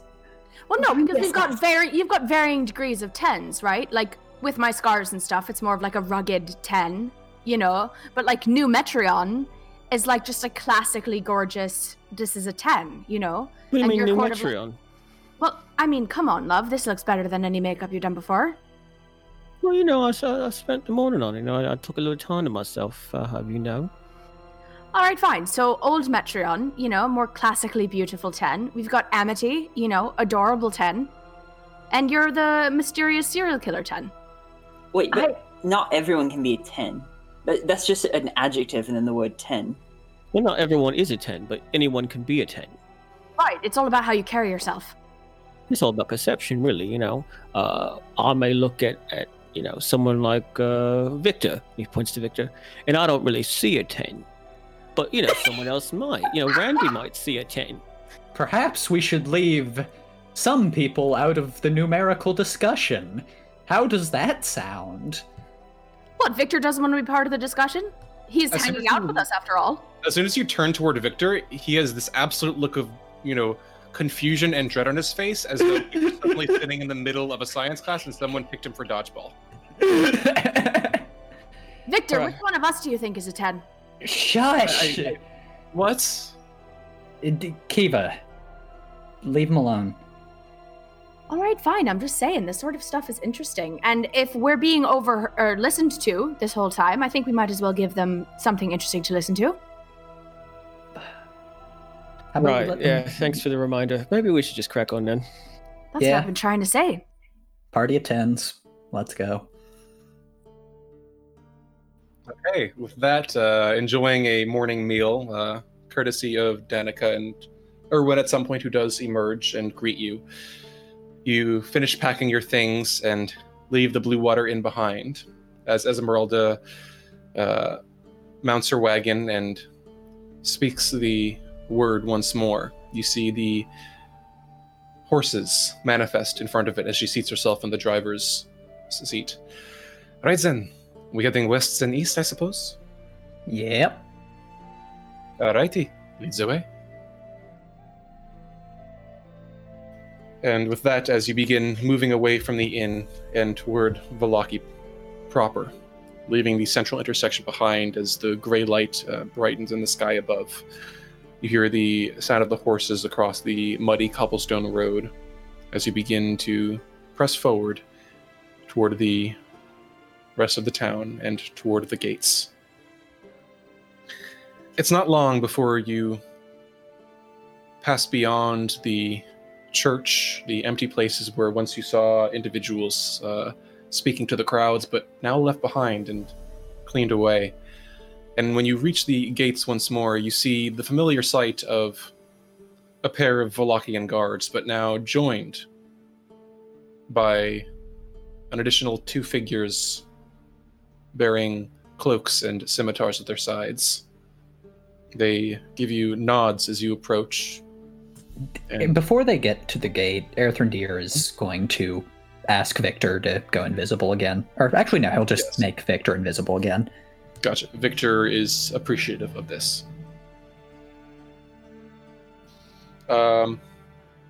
Passing toward the gates, an invisible Victor trudging behind you. The guards there give you a simple nod and open the old rusted iron gates as they creak.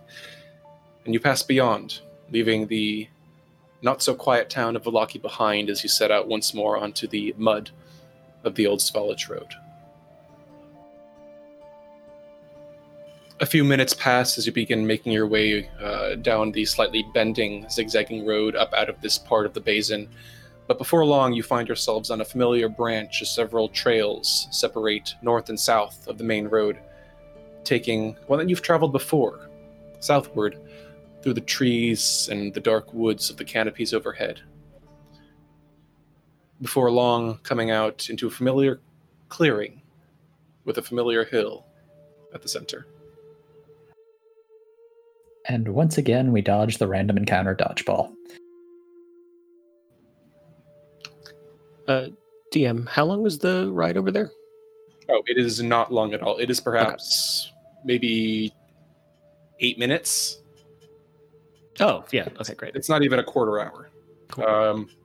But by this point, you turn and you see the grassy, mossy hilltop. You see the old huts built into the side of it where you've previously seen the Dusk Elves. The small green wooded hovels with smoke drifting from the chimney stacks. And at the top of the hill where you see the wagon trail has led circling up to the top, you see the familiar ring of the Vistani caravans surrounding a tall red tent from which billows several curtains of black smoke into the gray, foggy sky.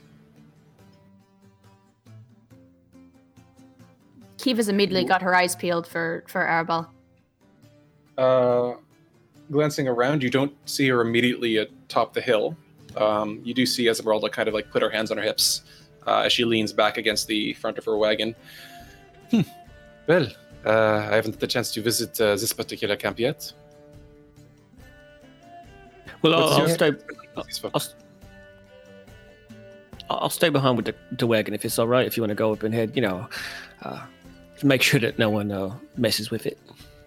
Oh, I don't think that would be a problem. Yeah. Either way, I'm not really welcome up there, so I'm probably just going to stay down here. That's fair. She turns. So, where is everyone going? What is the plan?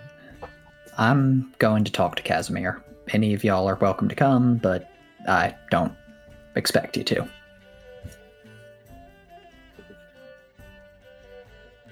I'm going to go look for Arabelle, but if you need anything, you know how to contact us. Of course.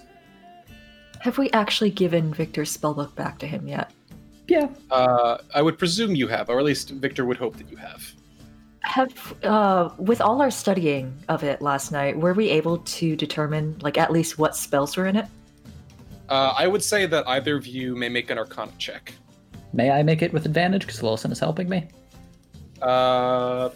If Lilison chooses to permit it, yes. Do you think you will get a better Arcana result than I will? Almost certainly. Okay, yes, I will aid you. Thank you.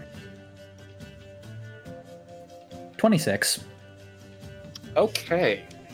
So, you're not able to read the spells themselves. A wizard's magic is in some ways strange to you. But there are some spells that, working together, you are able to decode. Not in terms of how to cast them, certainly, but reading the spells themselves and getting some sense of what they might be capable of. You note some familiar spells, a spell that can detect magic, a protective spell that, Lilison, you recognize as similar to your shield spell, though it's strange seeing the arcanum and these runes for actually casting it listed down on paper. You see a spell for sort of short-range teleportation, it seems, a spell that you notice as seeming to be some kind of enchantment magic, perhaps something that can bend another person's will to yours. You read onward a spell that seems capable of unwinding other spells in the midst of their casting, countering their effect altogether.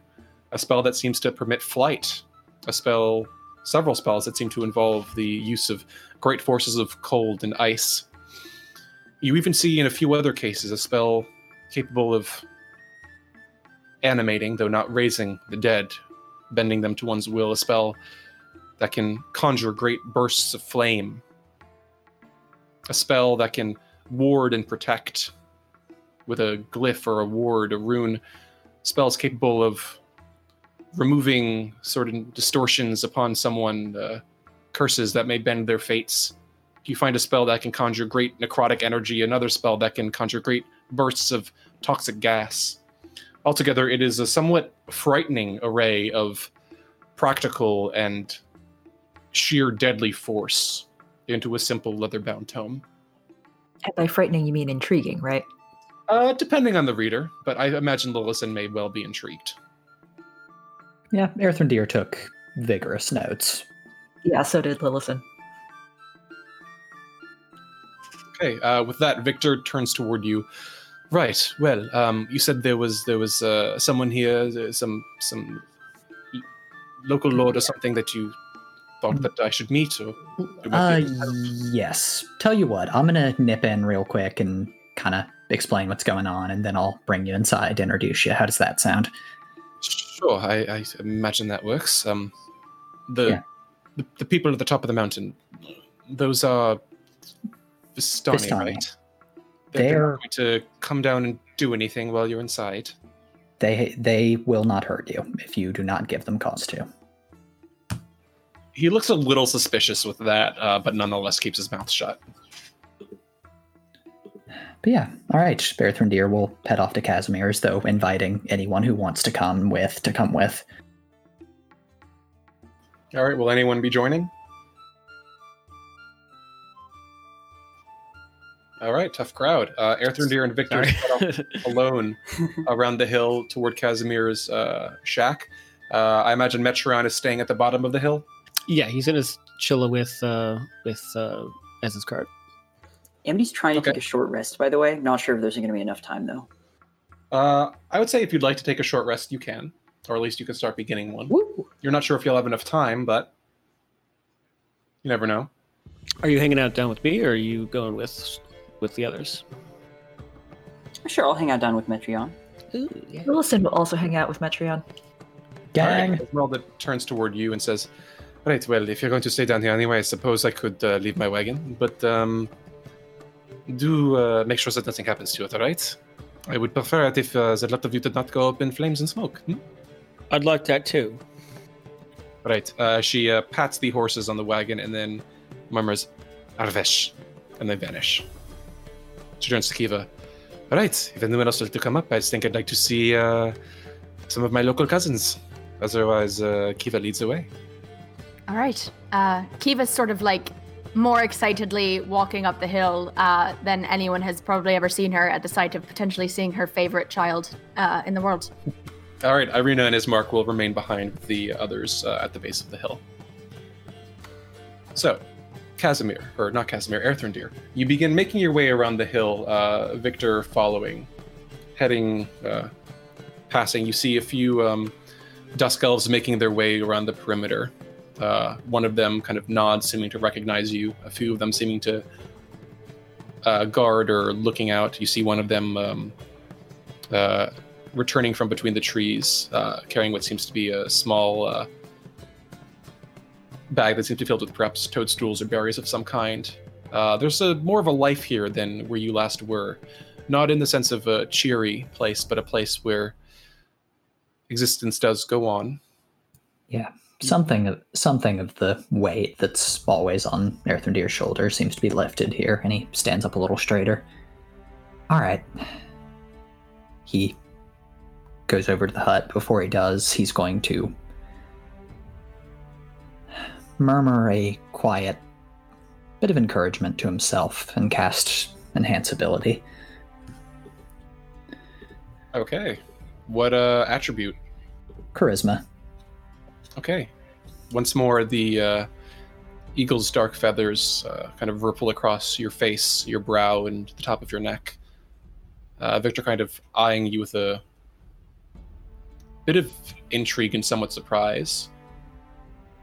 That's not a spell that I've seen before. Well, you wouldn't. I don't think you can learn it. It's one of the perks of bardic magic. It's not all, stuff that's about the world. Some of it's about people.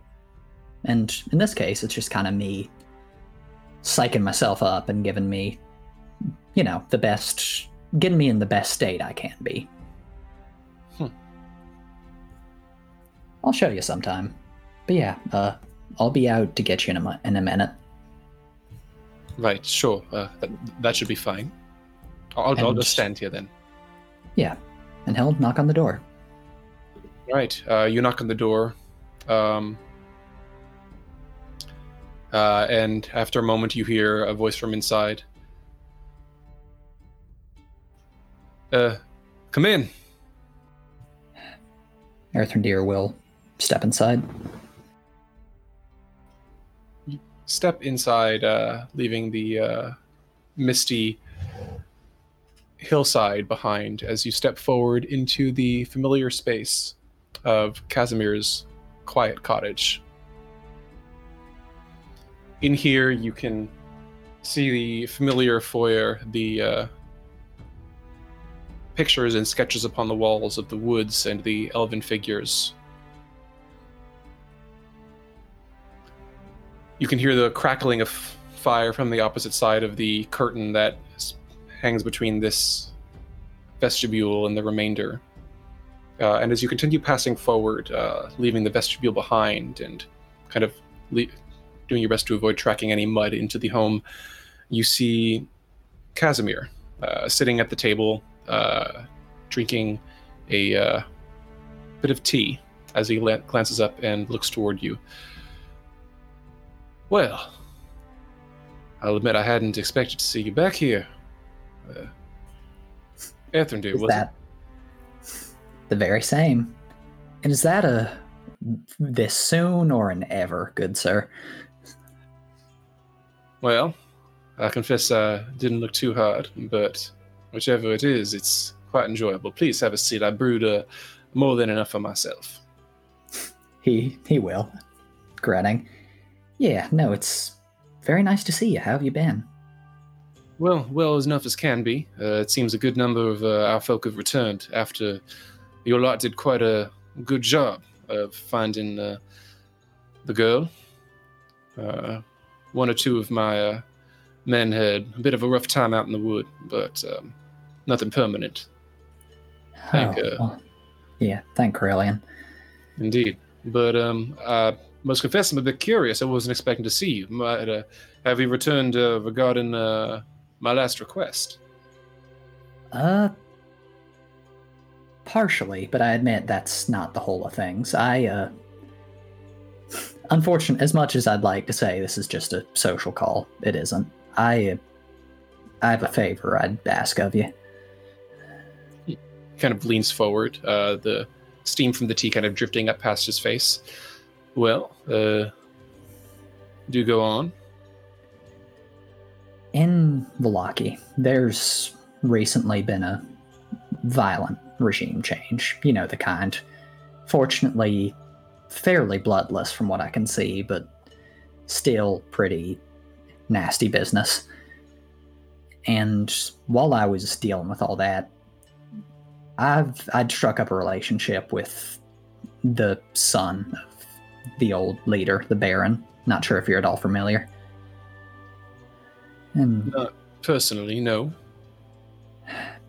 Well, they were bringing his family out to die, and I rescued him as best I could. And I was thinking, with the life I'm living and the fact that we've more or less committed ourselves to, after recent events, putting an end to the vampire, I was wondering if you might be able to house him for a few days. I know it's a lot to ask, and I'm not expecting that you have the capability or even the willingness to say yes, but I know that if he stays with me, if I try and keep a watch over him, then, well, I'm a vampire magnet, and he will not be safe. Well, I can understand, I suppose. You watch as his eyes drift up to the tapestry behind you of the beautiful, lush green wood, and a shade of sadness passes over his eyes for a moment. Haven't been in the same position, but I've seen what happens to those in some cases where, well, won't ask what may have been done to trigger this particular transfer of power, nor will I do the indignity of asking you whether this individual might have been involved in anything, but I've seen what can happen. Violence finds its target. If it'll help, I don't mind, but well, yes. If it can help, I don't mind, but I don't know that I can do it for too long. No, I understand. I wasn't expecting you. I know. I just wanted to make sure that it literally happened yesterday for him. I wanted him to have somewhere safe and okay that he could process things before he decides what he's going to do next, where he's not going to be constantly worrying about life or death. He nods. How old is he? I haven't asked. 16 or 17, I think. Human, so young even for them.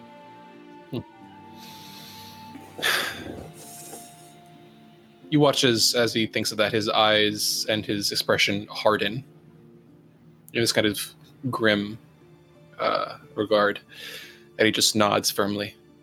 Right. I'll take him in. I can't say for long, but of course. That's what you need to find him, a safer place. Yeah.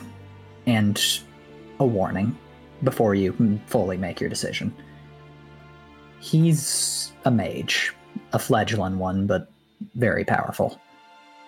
And I don't think he'd have cause to hurt you, but he perhaps hasn't had the moral grounding that he maybe should have with that level of power, if you catch my drift. He raises an eyebrow at this. Well, I suppose that is something to... I appreciate you letting me know. I should be able to keep an eye on him. I'm somewhat confident he shouldn't be able to pull anything on me. And if he tries to, well, I'm sure that the boy's got his own slice of power, but I dare say that I might have had a bit more practice. Earthrendir leans forward. Do you now? In a manner. I was not aware. He kind of, leans back in his seat and kind of like rubs his finger along one of the knuckles of his right hand. You see there a small gold ring that seems to have at its peak, instead of a jewel or an inset, what seems to be a carving of two small white-furred foxes curled up against one another. He regards it for a moment and then nods. Well, I had the fortune of picking up a bit from my sister. She was always the prodigy, but in the time that I've had, you pick up a thing or two, and a thing or two becomes a bit more. Truth be told, I'd been hoping to put it to some use at some point, but one man alone can't do all too much, though I am sure that it's certainly enough to keep an eye on an adolescent young human. Yeah, no, that does make me feel much better. If you've got that level of competence, then you might be the best person to watch him right now, and I do.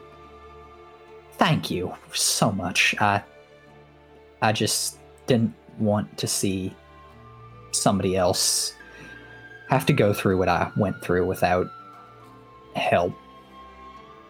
Nobody deserves that. I appreciate that. I understand that what we've seen of our people, we do what we can to prevent occurring elsewhere.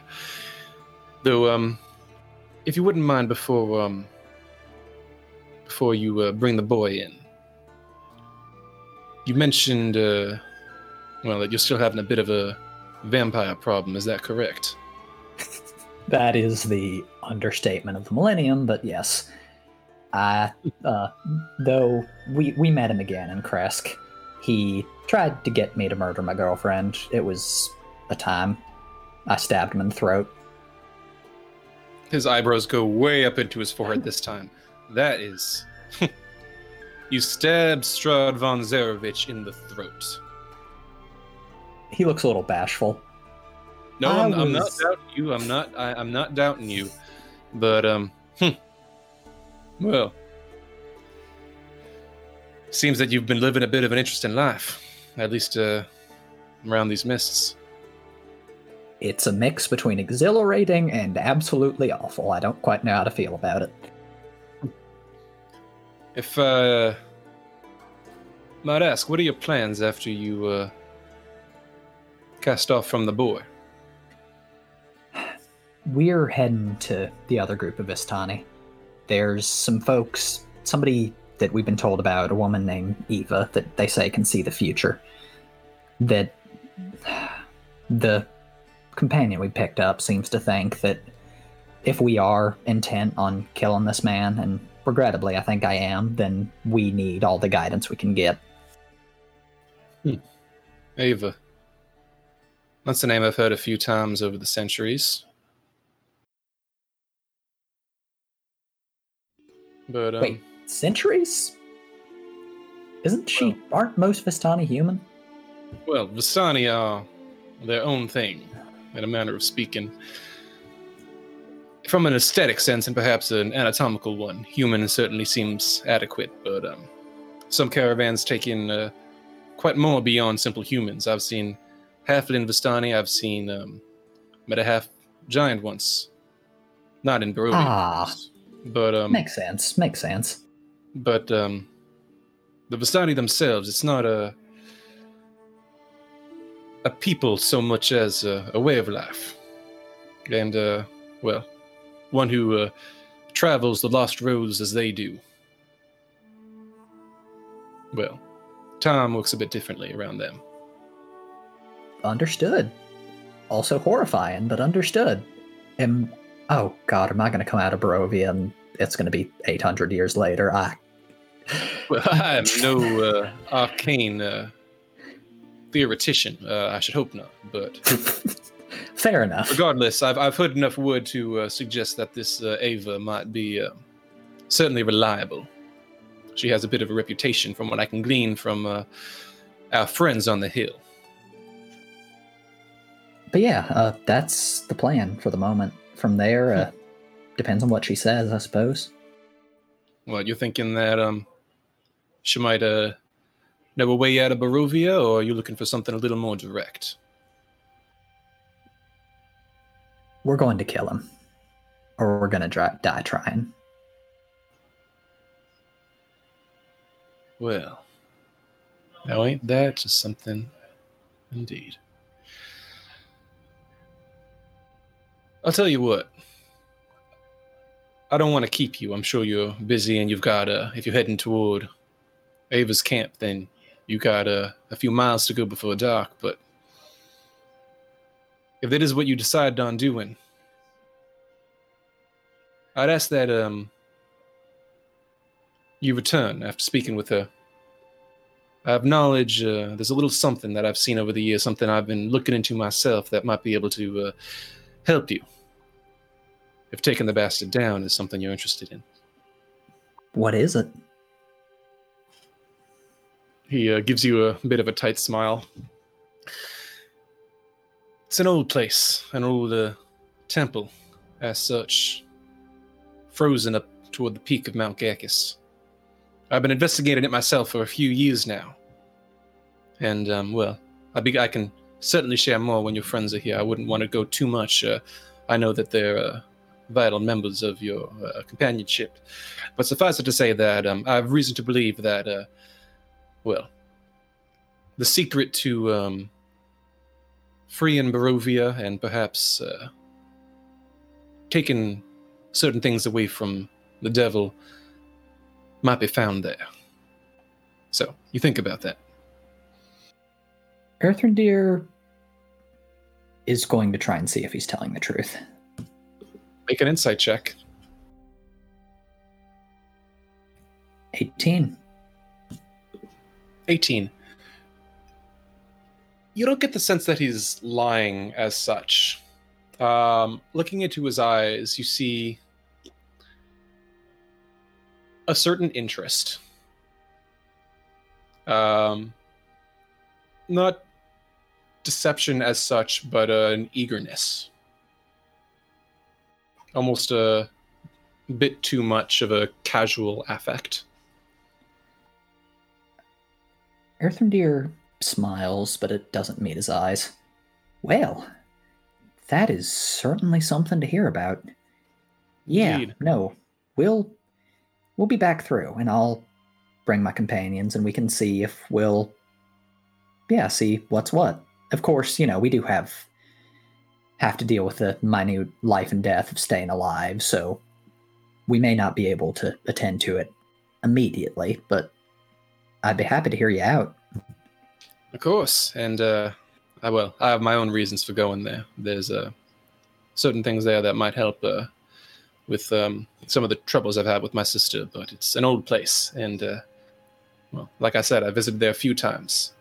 I think that there might be something there that could prove quite useful in your endeavors. So think about it. Would there be anything about possibility of information there? That is, it's possible. It's an old place. It's possible that, information about Zarovich's pact, the way he forged to the state he is today, it might be up there. Understood. From what I can tell, it seems to be a place where a lot of secrets were kept. Whatever order or institution first directed it. I can tell. I've not ventured far in, I've not ventured too far, and there are some dangers a bit of a ways beyond the front doors, but there must be something past there that's worth guarding. Well, I appreciate you letting me in the know. And, of course, for taking in the kid. It's a weight off my mind. Of course, anytime you need. I'll try not to ask you for babysitting too much. I appreciate it. It's not exactly my forte. But if you'd like to bring the boy in, what was his name again? Victor. Victor. Right. Mm-hmm. Surname? Volokovich. Victor Volokovich. All right. I know. Nice and alliterative. It's good taste. Can appreciate that. Well, not a case you'd better bring him in. Of course. And Earthrendir will step outside and motion for Victor. All right, Victor kind of starts when he sees you, as he kind of, has been leaning against the side of the shack. Nods. Right. I can come in then? Yep, come on in. He somewhat uncertainly steps into the vestibule past you and kind of scrutinizing the curtain, just kind of pushes it aside. Casimir, now standing, gives him a nod. Good to meet you. Casimir Velikov. I hear that you're Victor, looking for a bit of a place to stay. Victor looks around at the admittedly comfy, very well-kept hovel, but hovel nonetheless, with something between, horror and kind of glum acceptance. Yes, that's what he told you, I think. Casimir nods and turns to Earthrendir. Right, well, we'll do what we can to keep you comfortable while you're here. I imagine your friends should be back here in a matter of time. Am I right, Earthrendir? Yeah, we'll be back, don't worry. And Victor? Yes? Good luck. I'll be back through. This won't be the last time you see me, but he's a good man. And I have faith. You're smart, you're capable, and you don't have to know what you're doing now, but when you're ready, you'll figure out what you need. I promise. He looks at you curiously for a moment and then nods. Right. Well, yes. Good. Take care, you two. Be safe. We shall. Casimir offers you a wave. Safe travels on the roads. Hoping you find what you're looking for, and hope to see you soon. Here's hoping. Nods, and as you turn away, you see a small white feline skull poke itself out of Victor's pocket, and you see Casimir's expression change to a look of, oh god, what have I gotten myself into? And then the curtain falls behind you. Excellent. Meanwhile, back outside, ascending the hill. Kiva and Esmeralda, you begin slowly making your way up the wagon trail toward the top of the hill, passing your way between the wagons, stepping over the mounds of horse dung as the riding horses anchored to poles, standing there and snorting, exhaling large puffs of hot breath into the cold, misty air. Esmeralda gives the horses a thoughtful eye, but follows you forward. Are you heading toward the tent? Where are you going? Yeah, I think she would head towards the tent first and look for Luvash because she's probably nearby him, I would assume. It's still been a few days, I think, since she was missing, so I can't imagine he'd leave her out of his sight. Okay. Esmeralda follows you. You pass into the tent, and there you see the several campfires burning, flickering. You see the smoke rising up. You see a number of Vistani that have gathered here, a few by the fires, playing cards or otherwise socializing. You see a few others that appear to be stocking bits of firewood by one of the walls of the tent. Otherwise, you can see just off to the side of one of the larger campfires, just faintly through the haze of the smoke.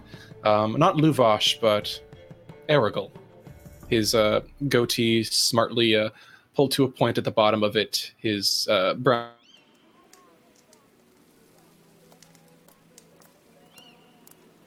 another man just beside the campfire. Yeah. He holds up a finger as he hears you approach to the person he's been speaking with and turns to face you. Good morning, I guess. I was just wondering, we were in town on the way, and I just wondered if Arabelle was around. Luvash, I guess. Aragol kind of furrows his brow. Luvash is taking care of a few tasks at the moment. Why, is there something that you were looking for my brother to do for you? No, I like I said, I was looking for Arabelle, but I figured he probably had her around him. If not, it's not the end of the world. I just wanted to say hi. Make a persuasion check. Kiva's specialty.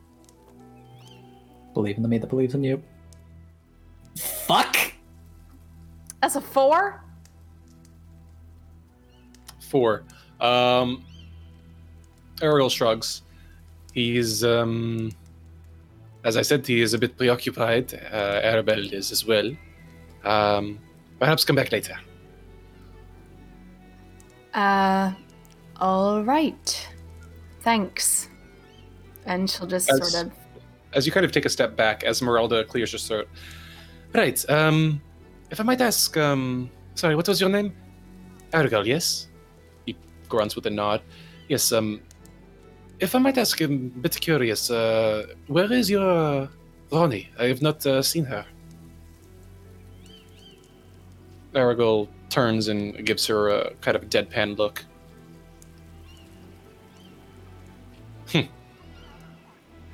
You are strange, then. The old ones are dead. If you're looking for Ronnie, then, well, me and my brother are all that matters, in that case. Why? Something you want, cousin? Esmeralda looks a bit taken aback and just shakes her head. No, it's, nothing. I was just a bit curious as all, cultural exchange and all. You have, beautiful horses outside. You seem to be doing quite well for yourselves. Even in the absence of, well... She raises an eyebrow at him, and Aragorn scoffs. Right, well, if that is all, then I have business to attend to. Kiva gives just sort of a bitchy look at his business to attend to and just leaves the tent then. Damn it! Esmeralda grunts. Well, certainly explains a bit about them. Oh, the fact that he's a huge asshole? Well, the fact that the elders... I don't imagine you've noticed, but I can't imagine that any of the folk in that camp are over middle age. What happened to them? Did they all just die out, or...? It's possible. I should hope that it was by natural means, but I don't know, there's something about that one, Aragorn. Puts me a bit on edge. You've met him before? Yes, we, had to briefly deal with him when we were tasked to go rescue Arabelle, so... We were supposed to get a way out of here from them. Turns out that they were selling nothing more than, magic potions in a bottle made of, whatever.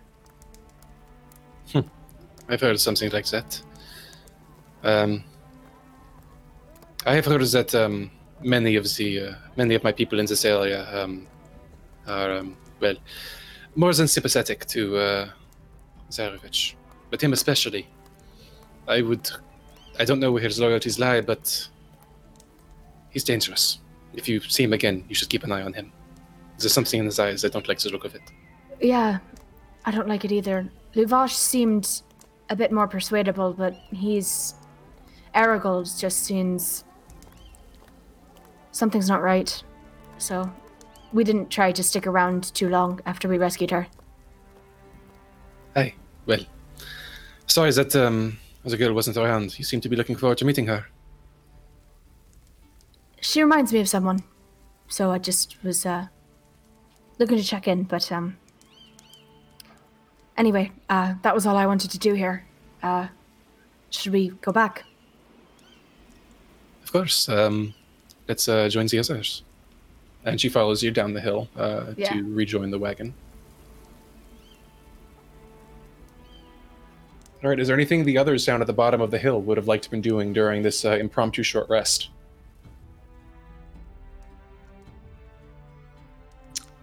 Vibing. Beyond that, not particularly. Just kind of keeping an eye out. And what are Amity and Lillison's passives? Perception, insight? Perception. Turns out it's a 10, actually. I believe it is a...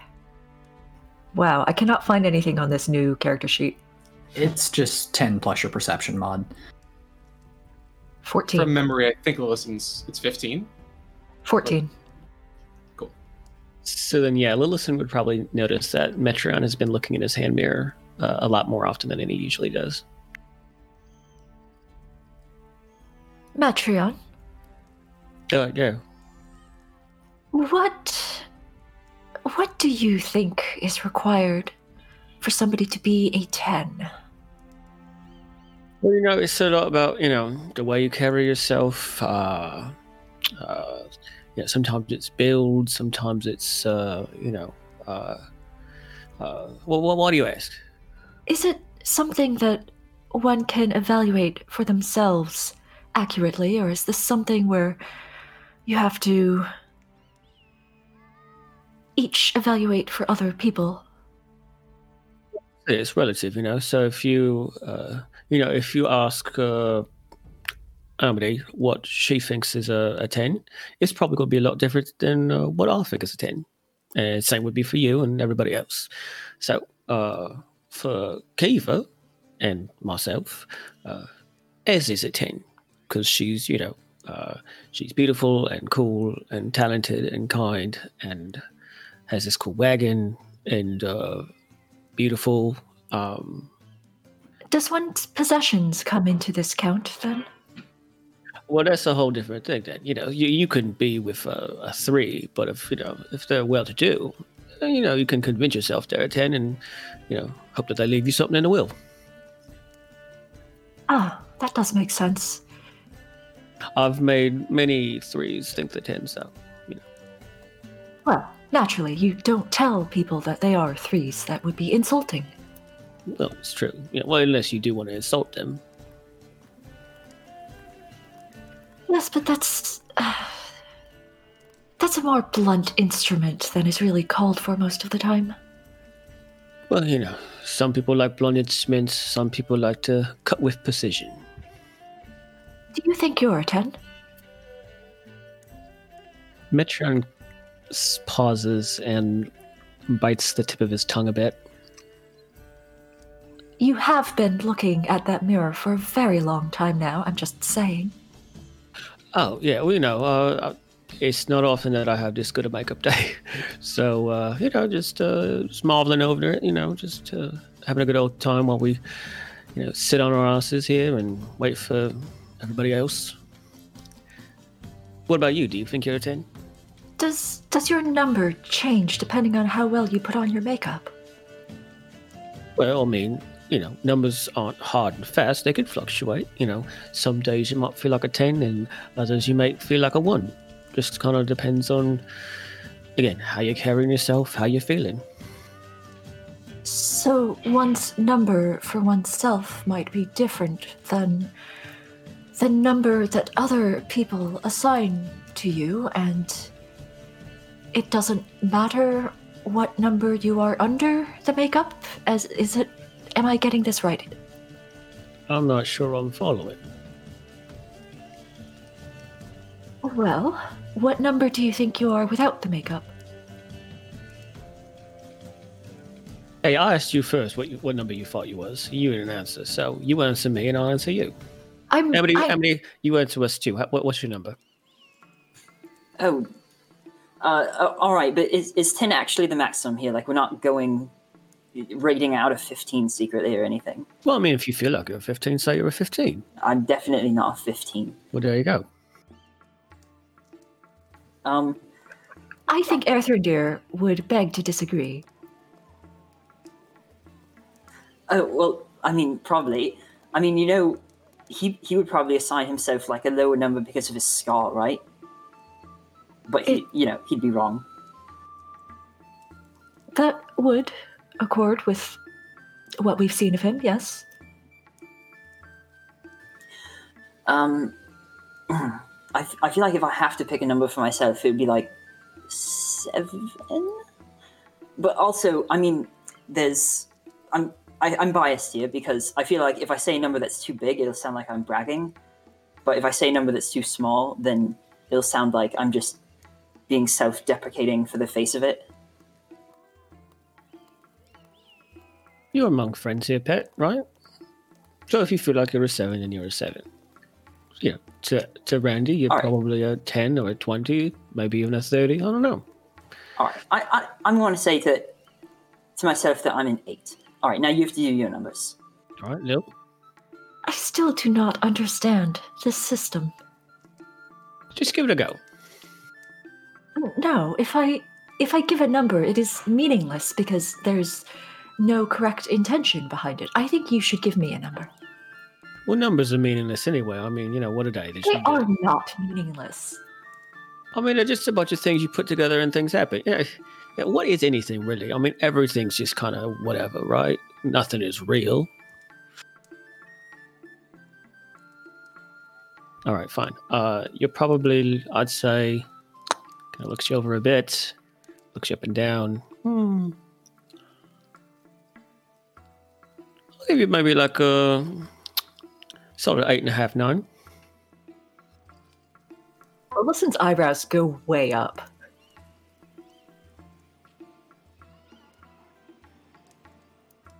Are you? I mean, you're fit, yeah. You know, you're right, bird. You know, and very clearly intelligent, and you know, you still might be a ghoul, but you hide it really well. I assure you, I am not a ghoul. Okay, I'm sorry, ghast. Or a ghast. Okay, well, white.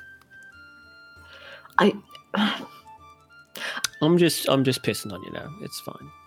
I thought that you were perhaps flattering me, but now I see that is not the case. I'm flattering you. Listen, you like I said, you're fit. You're right. You're good to go. Oh, Why are you so suddenly all worried about numbers? I mean, I think I read once that if someone's just sort of very classically beautiful, like if they're, you know, an 8 or 9 across the board, then that might actually be like worse for them than if they're sort of beautiful in a weird way, like 10s to some people, but maybe like 4 or 5s to others. But I mean, it seems like you're worried about these numbers. But you'd be a good number.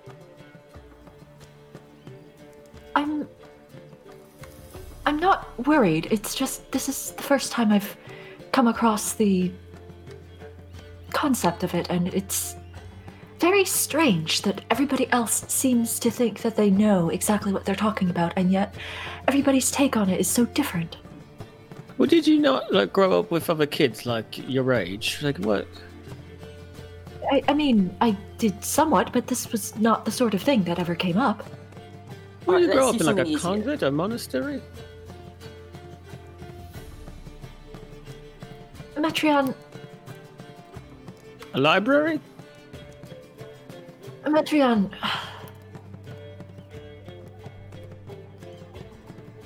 At this point, you hear footsteps approaching from the hill as you see slightly salty-looking Kiva and Esmeralda making their way down the hill toward the wagon. Oh, very highly salty-looking Kiva. Lillison pitches her voice up a little bit so that Kiva and Ez can hear. Metreon, I think you are 6.5 out of 10. Hey, listen, that's your opinion, that's fine. I know my worth. Kiva, like, perks up a little bit, but is just... She's just so fucking sad right now. What's on you? Did you see her? No, Aragorn is refusing to cooperate, even just to say hello to a little girl, so I guess this was fuck all useless. Oh, sorry, pet. Well, maybe you can come back next time. Kiva, now that I know that different possessions or situations can affect something, I would say that you're a 7 most of the time, but 9 when you have your scimitar out. That does actually make Kiva smile a little bit. That's very kind of you to say. Did that come from a good thing, or did I walk in at an awkward point in the conversation? Wilson glances over to Amity. Am I doing this right? I mean, you understand the concept of like a scale, right? Like you could rate foods on a scale of 1 to 10. Yes. And color. Okay, good. Yeah, I mean, I don't know. I guess it's hard to really do this wrong.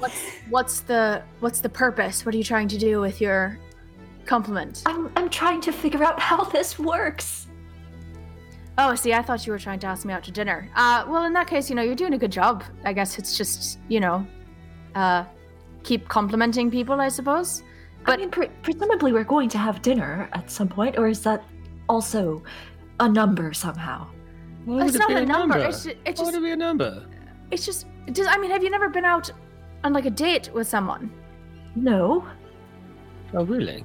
Oh, well, that explains all of this then. I still think she grew up in a monastery. Maybe. I'm starting to see that might be the case. I mean, I'm not saying the life in the Thieves Guild was like, all debauchery and stuff, but like, I mean, people went on dates and people flirted with you. I'm not understanding. Am I the bad person here? Like, am I the corrupt one? At this point, you hear footsteps approaching, and you see Erthrindir returning from the other side of the hill. Evening. What the fuck are y'all talking about? Did Lillison tell you that she grew up with, like, nuns or something? I did not grow up with none. What did you grow up with? Knowledge. I mean, Earthren, dear, like, you know what a date is, right? Like, you've been on a date.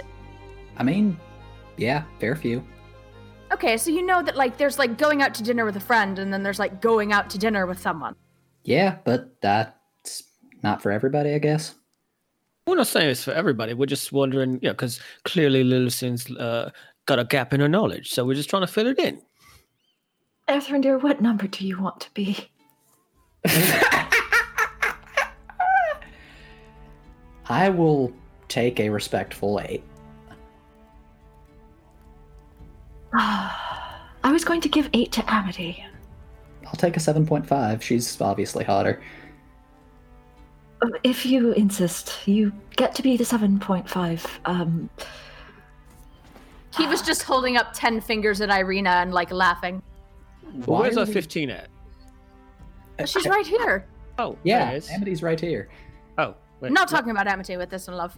No offense, like hell Amity. you aren't. I mean, but come on. And she just sort of, like, makes the, like, it's hot fanning thing. She's trying to make Esmeralda smile. Is it working? As Esmeralda coughs and says, well, I've heard stories about the Apple of Discord, but I think this is the first time I've heard about the statistical charts of Discord. How about you over? Not that I'm not flattered. And she does seem to be fighting back a smile. Yes, please let us leave. Now. Yes. Okay, we is this You know who honestly would be what y'all the have been talking perfect about for person 20 to ask minutes? about hotness scales is probably this Madame Ava. I think she knows better than anyone, right? Yeah, I wonder if she's like what do you think she is? Maybe a 10, a 7? I mean... Ez, do you want to fill us I'm in going on to your knowledge? I'm going to start fill you out walking, away. and y'all are welcome to catch up to me. Esmeralda will chuckle, step over toward her wagon, and whisper, Drovash, and immediately begin preparing the horses to follow. A right and proper 15 right here, ladies and gentlemen. And Yes, Keep a they're all clap very for attractive. Metreon. We know. Keep on Metreon golf clapping in the corner. yeah, Metron helps her onto the seat next to him. Is that just enough time for a short rest, or do we have to talk about numbers some more? I would say that if you'd like, you can see that Amity's been kind of, resting for the past 20 minutes or so. If you'd like, you can spend a little more time here to finish out the hour and just kind of, vibe for the remainder of it, or you can set off now and interrupt the rest.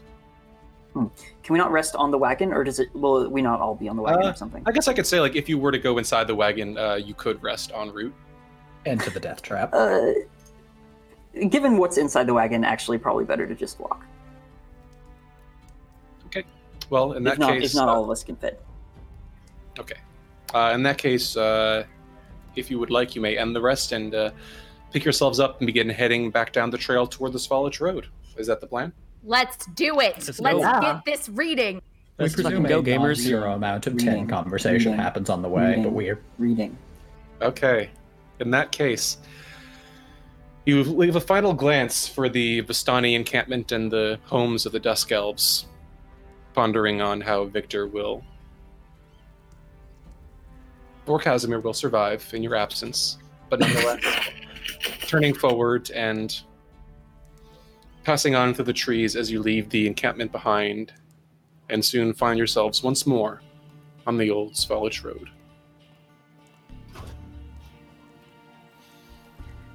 As you begin passing forward, you, before soon, find the misty palisade walls of Valaki coming into view once more.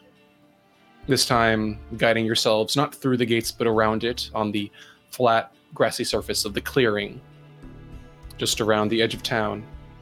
You can see in some spaces where old, muddy wagons have worn wheels, old tracks in the dirt or turned through the grass, but not frequently enough to actually forge a path. As you're pressing forward onto the road and begin to leave Valaki behind, if I could request a marching order, please. Kiva's probably walking up close to the front of the wagon with Ez and Metreon, I think. Yeah, Metron's sitting next to Esmeralda. Lillison's walking behind. Earthendeer's probably towards the back, chatting with Ismark and Irina.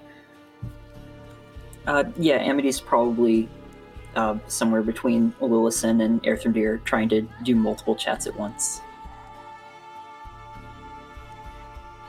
Okay, very fair. With that, as you make your way forward, the wheels of the wagon winding ahead and passing beneath the soft bits of moisture dripping from the trees, the mist swirling amidst the path, you leave the clearing of Valaki behind and path forward beneath the darkness of the canopy.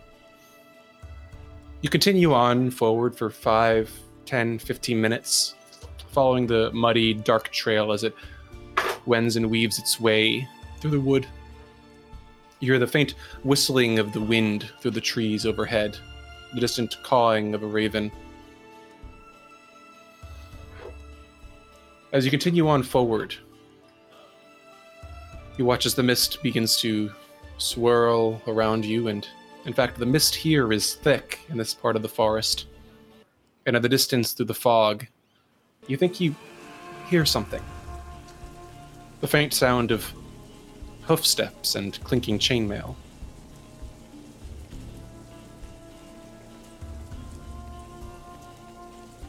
Metreon puts his hand in his jacket on the handle of his hand crossbow and is looking out into the woods and onto the road. Yeah, same. But not with a crossbow, obviously, with a scimitar. Lillison grips her fist tightly around the gem on the chain on her hand. Handle of the wand. You watch as Esmeralda kind of just reflexively checks the blade at her side. The horses continue forward a bit slower, a bit warier. And as you proceed forward, the mist rises gently like a veil from the ground, cloaking you, swirling through the faint trees. And then you see something emerge from the road ahead. As through the mist comes a skeletal warhorse and rider, both clad in ruined chainmail. The skeletal rider holds up a rusted lantern that sheds no light, and as its form steps through the shadows of the mist and fog, that is where we'll take our break. This is good. Possibly not end badly. No, Oh, I think boy. we're gonna be fine. I'm ready to die. Wait, no, I'm not. That was the whole point of the relay. Oh boy. Would you say the always an skeletal option. warrior is like a 8.5? I'm feeling a 9. No, we have to give him a 5. At least let Metreon be prettier than somebody. Wow. I don't know who the Charisma fuck is 18, you're I'll have kidding. you know. Metreon is prettier than all of us. Thank you. Please note that Lillison's numerical scales do not represent the opinions or feelings of the person who's playing her. Very fair. And I will also add that we should avoid putting this skeleton up on a pedestal, just because, someone who's literally just a bone without skin, that's kind of an unrealistic standard to set for people. I mean, they're Not for the that's a 10 12-foot for me, party but- skeleton from Home Depot, Dragna. Yeah. I mean, that well, was just he's like not a- 12 foot tall, so. Oh, true. All right, anyways, well, we will pick this back up after a 15-minute break. We hope you enjoy, and we will see you back here soon.